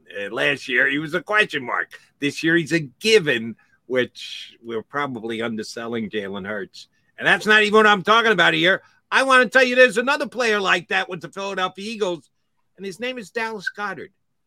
We almost never reference Dallas Goedert here on Birds 365. It's just, all right, we got one of the best tight ends in football. Check mark. And we move on to something else to talk about. Are we underselling what Dallas Goedert's contribution could be for the Eagles coming into the season, Andrew? I think so. And it's funny you say that because like a half an hour ago, I was just writing about this. It's one of my predictions for this season. I think he gets 1,000 yards if he stays healthy, Jody. And that might be a tough sell considering the running backs that are going to be a factor in the passing game. But he was on pace to get that last year. And I think as Jalen Hurts continues to evolve, so too will the passing game. And Jalen's working with Brian Johnson, his offensive coordinator. He has a long-standing relationship with him. I think you're going to see a gradual progression here. And I think as the passing game evolves, you're going to see Dallas Goedert get more involved. It's not too out of the realm of possibility to see 3 1,000-yard receivers and still be able to support the running backs, factoring in the occasional passes to Zacchaeus and Quez Watkins as well. I think that by the end of the season, Jody, Dallas Goedert is going to unequivocally be regarded as a top 3 tight end. All right, top 3. From 4 to 3. I think Dallas is number 4. Who's he taking a spot? Travis Kelce, George Kittle, Mark Andrews. That's George Kittle. Great. Oh, all right. Ooh, you think Kittle's going to drop? Yeah, just with the injuries and the amount of weapons they have there in San Francisco, I don't know if it's going to be feasible for Kittle to maintain that top 3 standing. That's fair. All right. Fair enough. I want you to take off your crown because I want you to put on your Bill Belichick hat, Andrew. You just kind of mentioned there's a lot of weaponry on this offense with a great quarterback coming off a historic season. If you're an opposing defensive coordinator, what do you do? What do you come in? What do you try to stop? What's goal number 1? Say, basically you got to pick your poison, but, what's the weak point? What do you have to say? Where do you make them left-handed? Or can you make them left-handed? Well, there's such a multifaceted offense, and it sounds cliche, but they're really tough to defend. I think if you're Bill Belichick, you have to stop the off-schedule throws, the off-schedule plays from Jalen Hurts. That's what makes the offense so lethal and really unlocks their full potential. I think you have to take away A.J. Brown because he's a difference maker. When he gets going, it sort of radiates. The confidence radiates throughout the team. He's a factor in the red zone. And I think if you can only take away a couple of those guys, I think you want to eliminate the off-schedule plays and take away A.J. Brown because he's a 3-level threat and somebody that I think can take over a game as we've seen last season. I don't know this number off the top of my head. I probably should, so I apologize for that.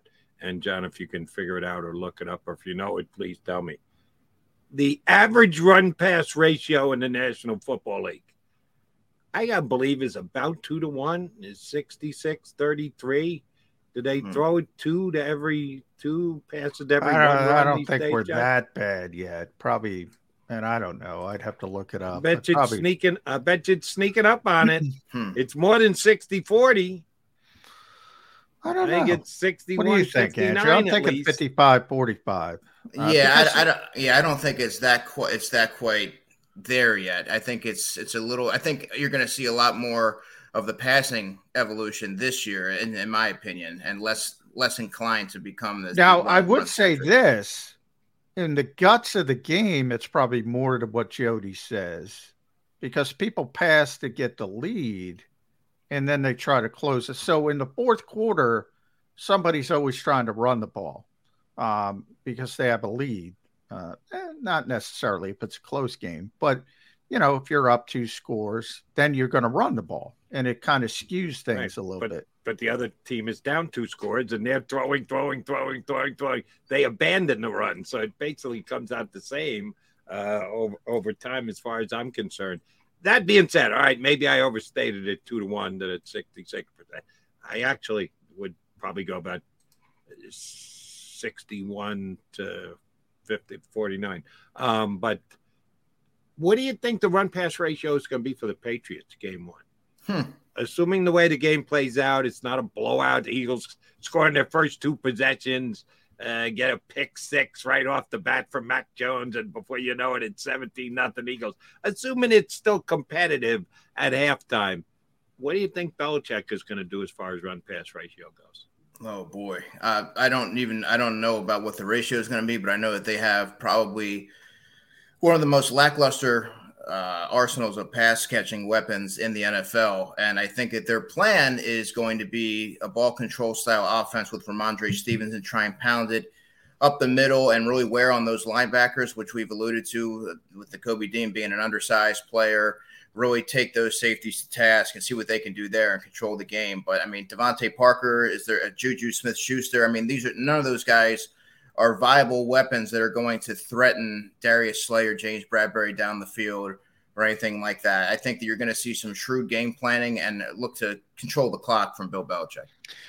Yeah, I think if things go well for the Patriots, you're going to see a big running game. They're going to run the football. But obviously, if they're behind by 2 touchdowns, all of a sudden you got to scrap it, and that's probably good for the Eagles. I mean, not only do you going to have that lead, but you're making the Patriots do what they don't want to do. So, yeah, ratios are always about who's got the lead in the fourth quarter. That's basically what it comes down to. So I don't pay much attention to that, but I do think Bill Belichick has, he's got 2 things, right? He's got the cachet to do it, and he's got the savvy to do it. And I talk about it all the time, Andrew. When everybody's zigging, somebody's going to zag. Is Bill Belichick going to be the one? Jody's just talking. This is a pass-first league. No doubt about it. Everybody is loading up with coverage players. You mentioned the undersized players the Eagles have. I've been asking a lot of people, and I'll ask you, at what point does somebody wake up and say, we can bully these guys. Let's let the pendulum swing. Let's run the football down their throat. Bill might be that guy. Is that what he's doing? I think they're going to be first in line to try it. I certainly think that's going to be his approach going into Sunday, is seeing if they can pound it between the tackles with Ramondre Stevenson and Zeke Elliott and impose their will. Now, the Eagles are, they're very formidable in the trenches as well, but the running backs get to the second level, that can pose some problems. And, the safeties, like such as the Sidney Brown, if he's a prominent part of the game plan, well, tackling hasn't always been his strong suit. He's missed a lot of sure tackles trying to make the big play. I mean, these are certain variables you have to take into consideration. All right, the last 2 years we've watched the Philadelphia Eagles from the day Nick Sirianni is hired and put his staff together, implement the way they wanted things done and grow and change, but pretty darn consistent across the board as to what they wanted to do and how they wanted to go about doing it.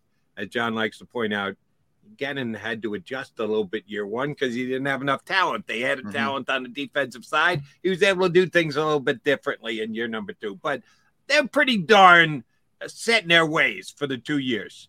They got 2 new coordinators on both offense and defense. I don't know how much we could really learn from either the joint practices or the preseason.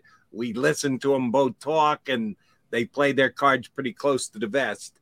Are we going to come out and just see a carbon copy of what the Eagles have been the last 2 years in week number 1, or do you think either Brian Johnson and or Sean Desai will do something in week 1 where we go, all right, that's going to be different about this team going forward? Oh, I don't think you're going to see exactly what you've seen the last 2 seasons. I think there are going to be some wrinkles, particularly on the offensive side. Sean Desai's made really interesting to see how he chooses to deploy his personnel, Jody, because obviously he's abiding by the philosophy that Nick Sirianni wants to carry on with his team. They want to limit explosive plays. He stuck by Jonathan Gannon despite the incessant criticism. So I think you're going to see Sean Desai have his own little personality and add some flavor to the defense, but I don't think you're going to suddenly see this blitz-heavy defense that's going to take all these risks and be the Buddy Ryan defense, let's say. I think you're going to see him have his own spin to it, but to expect it to be completely transformative, I just don't see that. No, it's going to be the same philosophy. But I think Sean Desai, and I say this to Jody all the time, he's better at branding. That's half of the battle. I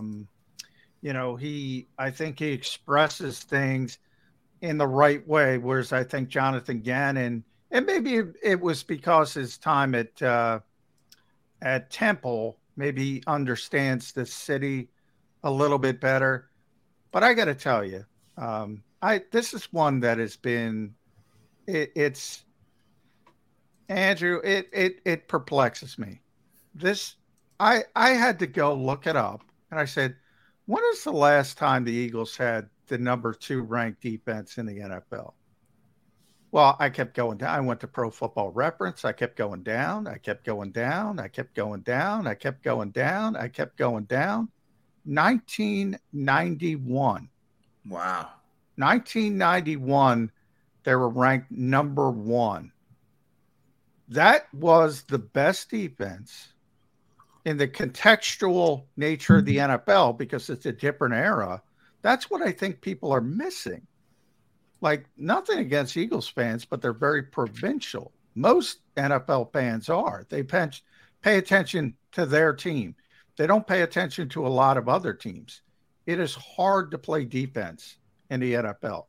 It is hard to be number 2 in defense. And by the way, 16 yards away from being number 1. 70 sacks. It ain't happening again. Guess what?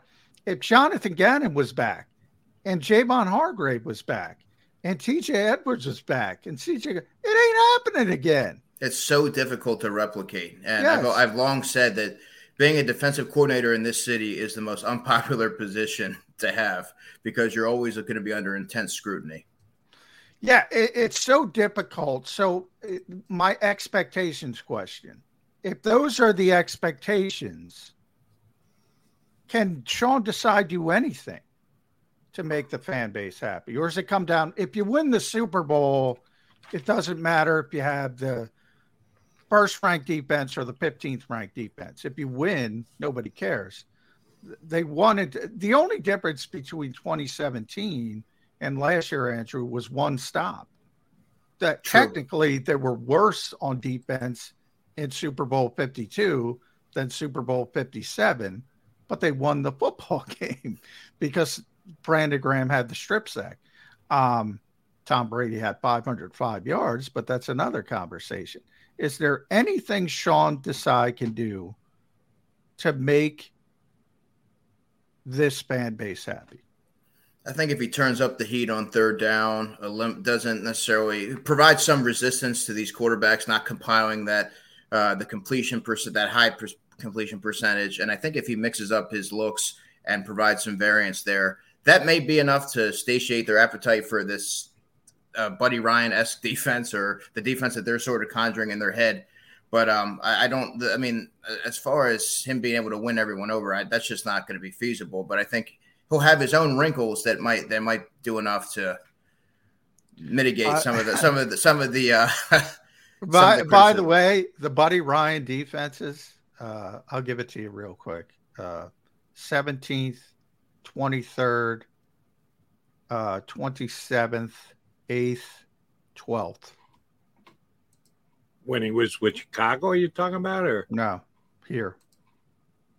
The really? Bud Carson. So Rich Kotite took over and took Buddy Ryan's defense. Well, remember Bud Carson, they ranked number 1 in 1991 with Rich Kotite as the head coach. Yes. Yeah.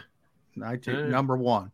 I remember 91. You bring the house, we bring the pain against the Houston Oilers. And the next year they were 6th, and then it went down to 17th. And that was Bud Carson. I'll tell you who's going to benefit from the change of defensive coordinator. I'll set the number for you right now. You guys go under over. How many sacks did the Eagle linebackers have last year? All Eagle linebackers. Oh. including Edwards and Kaiser White and anybody else who stepped in. Well, nobody else frequently played. as they did. Yeah, a handful of snaps for the entire year. Yeah. But how many sacks did Eagle linebackers have last year? TJ have 2, John? Yeah, I mean, you only have to add 2 players. So, yeah, they don't blitz. So, yeah. And by the way, to be fair, if you're getting 70 sacks with your front and you're blitzing, you don't need the linebackers. You're the dumbest defensive coordinator. Understood that, but that's one time. Did Kaiser White have any? I don't think so. No, I don't remember. He didn't really make a ton of big plays. He was just a steady player. No. So I will predict that Nakobe Dean doubles the entire linebacker output all by himself this year on sacks. That he will get, if the Eagles combined all their linebackers got 2 last year, he's getting at least 4. That Nakobe will be a guy who will be given a chance to blitz a little bit this year. It's a strength. I think Desai knows it, and therefore he'll try and use it. And, yeah, anybody who scouts Eagles and looks at last year's tape is going to go, all right, well, they never bring a linebacker. So when he comes, he might come untouched. I say Nakobe Dean gets 4 sacks. So the under-over is 3.5. You're going under or over Nakobe Dean sacks? And I will take the under. Oh. What is the number again? I'm sorry. 3.5. I'm going under. Yeah, I'm going over. 4 sacks for Nakobe Dean this year. Write it down. Now, I mean, it's not an insult to Nakobe. It's they won't need to blitz him because their front is so good that much. So that's the reason. I think he has the potential. And, if he was in Wink Martindale's defense, I think I would take the over. Brian Flores, we were talking about earlier, I take the over. In this defense, I'm taking the under. It's got to do with the scheme and the philosophy. I'm banking on Sean Desai opening his coaching horizons and not being as staid as the previous defensive coordinator did without ever blitzing linebackers. I will say this. I think Josh Sweat goes over 11 sacks. I think he leads the Eagles in sacks this year, 13 plus. Wow. All right. That's I like that. Number. I like that. He had a great summer, great player, maybe the most underrated player on this team. I'm interested to see how the thumb impacts Hassan Reddick, though. I'm a little concerned about that because hands are a big part of a pass rusher's arsenal. And if you can't use your hands and he's got a big club or something of that nature, I think that could affect Hassan a little bit. But I can't see any scenario where the Eagles don't have a great pass rush.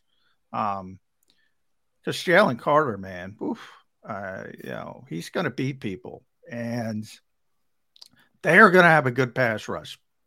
But law of averages, you ain't hitting 70. No. I'm sorry, you're not hitting 70. Teams are going to speed up. They're going to make adjustments. They're going to get the football out of their hand. You might be just as successful, but you're not hitting 70.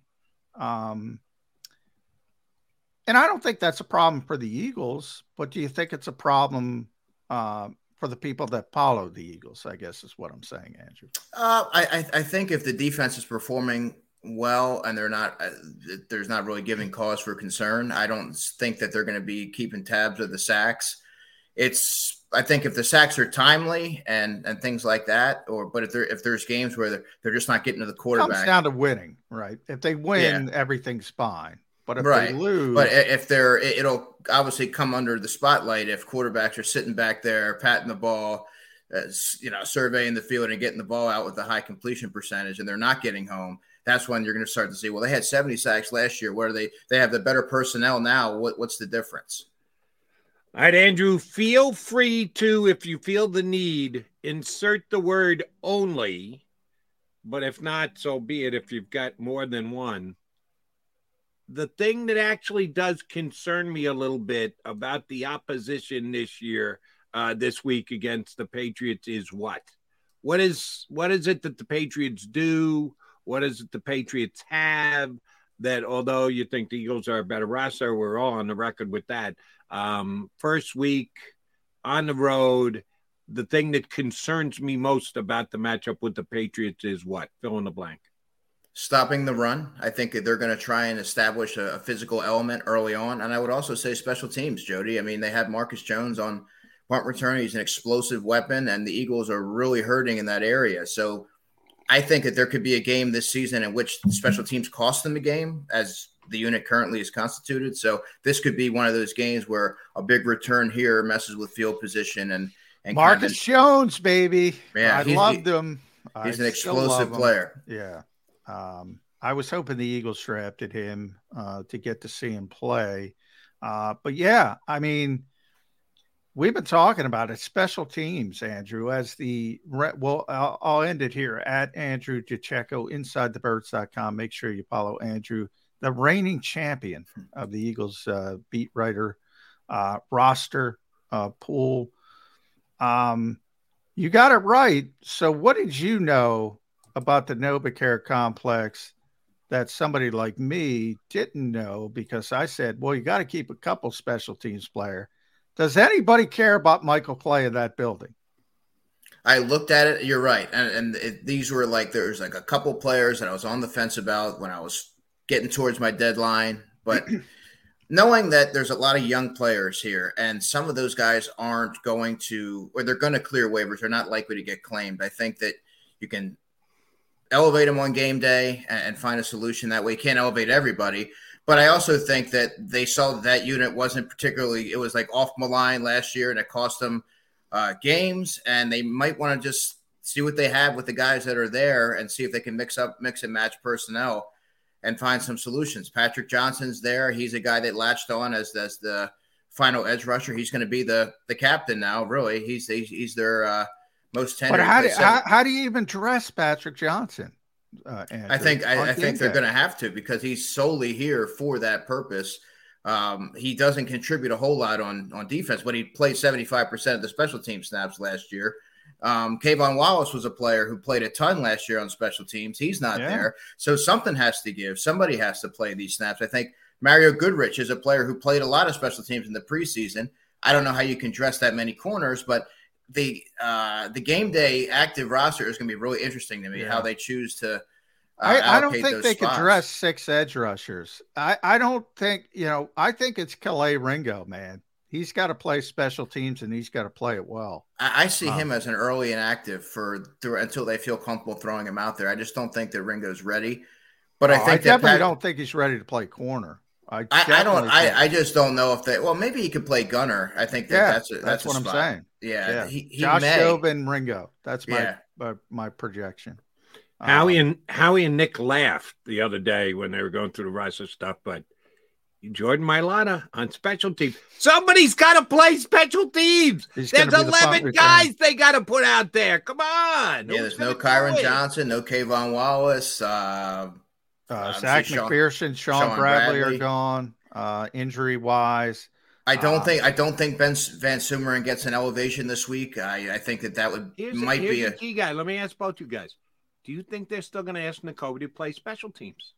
I don't think they can. No, he's calling the defense. He's got the green dot. He's too valuable to what they're looking to do.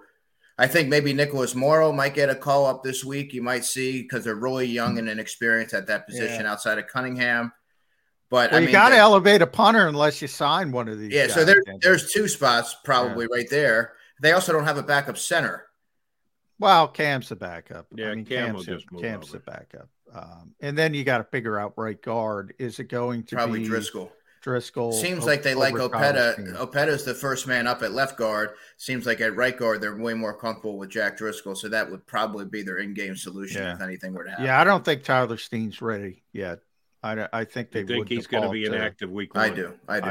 Yeah. So do I. Yeah. All right, champ. We congratulate you on your win. Please tell me you're going to rub it in with McMullen as often as you possibly can. I'll see John. I'll see you in Foxborough, John. All of those guys. I don't want you to just beat up on my partner, but any of the former champs who strut their stuff, especially Bo. Victories. Bo never shuts up about it. Just feel free to poke him in the eye every chance you get.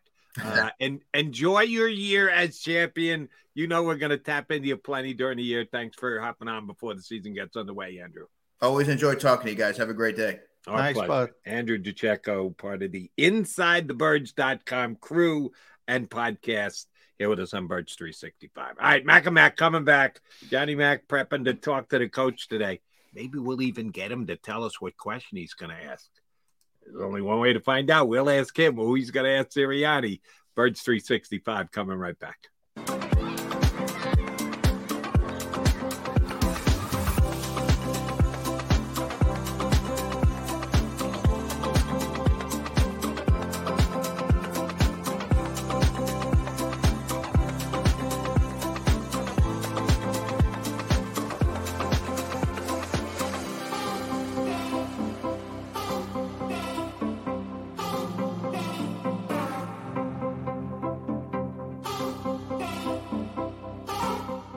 If you own a company and you're not producing a podcast, you're missing out. The public consumes messaging when they're ready. Join the professional podcast network of companies and let Jacob Media Partners put you in the podcast arena. Come to our professional studio or we'll come to your place of business and professionally produce your company podcast. Call Jacob Media right now at 267-261-3428. 267-261-3428.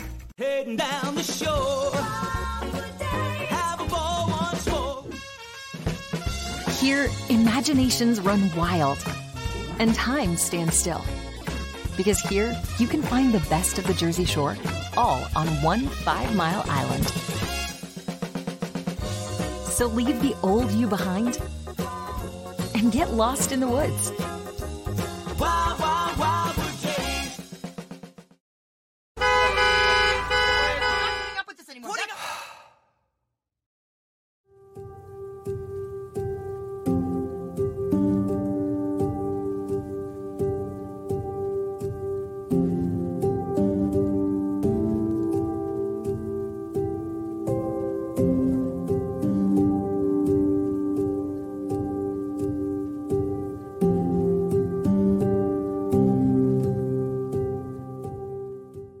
Score and save in southeastern PA and Delaware with Colony Pools this football season, and let the experts close your pool with a custom Merlin safety cover in green for the birds. And if you join our Winter Watch team, we'll give you another 20% off, and Colony Pools will handle it all. Keep your tiles on your pool, not in your pool. Fly with Colony right now, birds fans. Visit flywithcolony.com.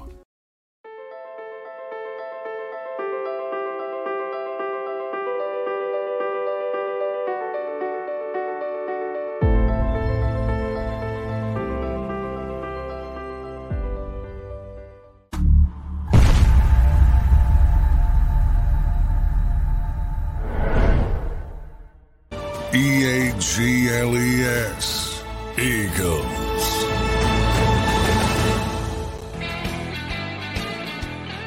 All right, Mac and Mac guys, running out of time here on a Tuesday before a Sunday when the Eagles will be in action.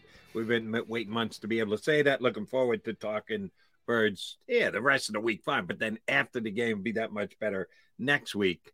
But you got to get into Sunday's game. You got to get to Sunday's game. Then you got to play it. And the Eagles still have some decisions to make between now and then.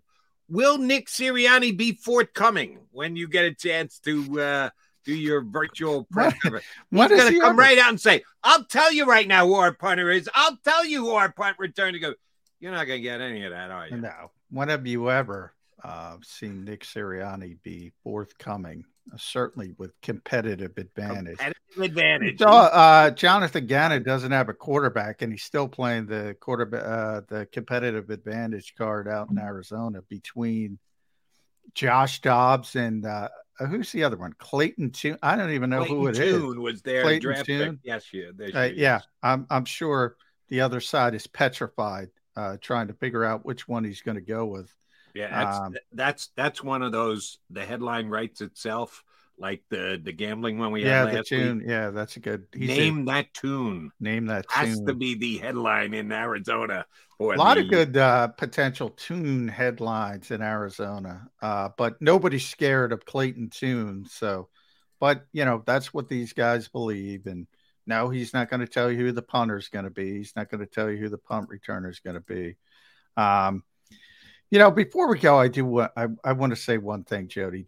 Douglas lost his son, the Eagles' great pass rusher. I just wanted to send condolences. Your colleague over at WIP, awful. His son died in a car accident in Atlanta. And I always wonder how parents deal with that type of thing. He's in his early 20s, and it's terrible. And I just wanted to send that to you, who has obviously worked in Atlanta for years, and now he's back up in Philadelphia. And just condolences to him and his family. The Douglas family and the WIP family as well, because you has become a valued member since he's come back real quickly as fit and become part of the family at WIP. All right, buddy. So you got Sirianni duties this afternoon. Good luck trying to get anything out of him. But then you and I will be back. I'll try and get plenty out of you. You back with me, Manana? You in? Yeah, let's do it. Practice tomorrow. Ooh, it's a game week. Wednesday game week. It's starting to get real, Jody. Starting to get real. Oh, I know what I got to ask you. I might as well do it here on the air. Mike Gill back from the lengthy vacation? I think so. I got it. So. That's another thing. Yet. That's on my to-do list. But it's post Labor Day of week 1. I got to believe he's working this week. So. I was in the car. I guess I forget where I was close enough to get the signal from down the Jersey Shore, which I usually can't get it where I live, but I did. And somebody was filling in for him on Friday. So he was on vacay again last week. Living his best life, man. He really is. We'll see if that includes the Mac guys tomorrow. Probably got some new T-shirts, I would think. What will Mike, the West Virginia thing, he won't be done in this week, which, oh, by the way, quick aside, no problem with James Franklin scoring a touchdown with 6 seconds to go the other day. In college football, where style points count, where they don't just have standings, where your margin of victory counts, if you can rub it in, rub it in. I took some calls over the weekend on my broadcast outlet. How dare he? He knows what the spread is. He's trying to cover the spread. No, he's not. He's trying to run up the score. And that's what you have to do when you're playing for votes. Yeah. I love a good upset. You don't see many upsets in college football. Let's be honest. Duke. Somebody had Duke on the money line last night. I won't tell you who that was, but I know somebody who had Duke on the money line. Nice. But I just like seeing the Dukes of the world beat the Clemsons of the world. That's always pretty cool. And Deion with the biggest upset of them all over the weekend. But some people going overboard with that. They're going to make the college football playoff. Come on, let's not get carried away. Anyway, we're doing all this talk at the end of the show. We could have done it during the show, but this is Birds 365, so we stick to the Eagles. We will tomorrow with Gil and Adam Kaufman from WBZ up in Boston. We'll get a little bit of a Patriot preview as well. Behind enemy lines, Patriots. That's where we go. And Kaufman's a good dude. And looking forward to talking to him. You get McMullen and McDonald back here in 2 and 2. You've been listening to Birds 365, the destination for the passionate Eagles football fan who bleeds green. If it's Eagles football, we're talking about it. Debate, inside the locker room, and guests that are some of the greatest football minds from around the region. We hope you enjoyed the show. We know we had a blast. Make sure to like, comment, and subscribe, and we'll be back soon. But in the meantime, hook up with us on social media at Jacob Sports. See you next time on Birds 365.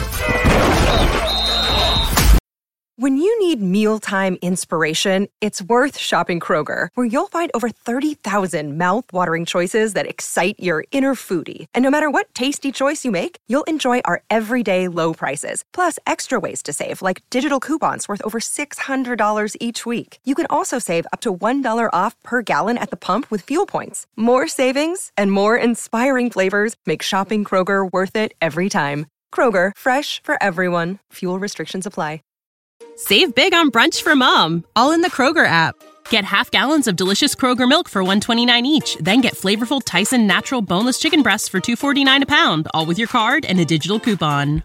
Shop these deals at your local Kroger today, or tap the screen now to download the Kroger app to save big today. Kroger, fresh for everyone. Prices and product availability subject to change. Restrictions apply. See site for details.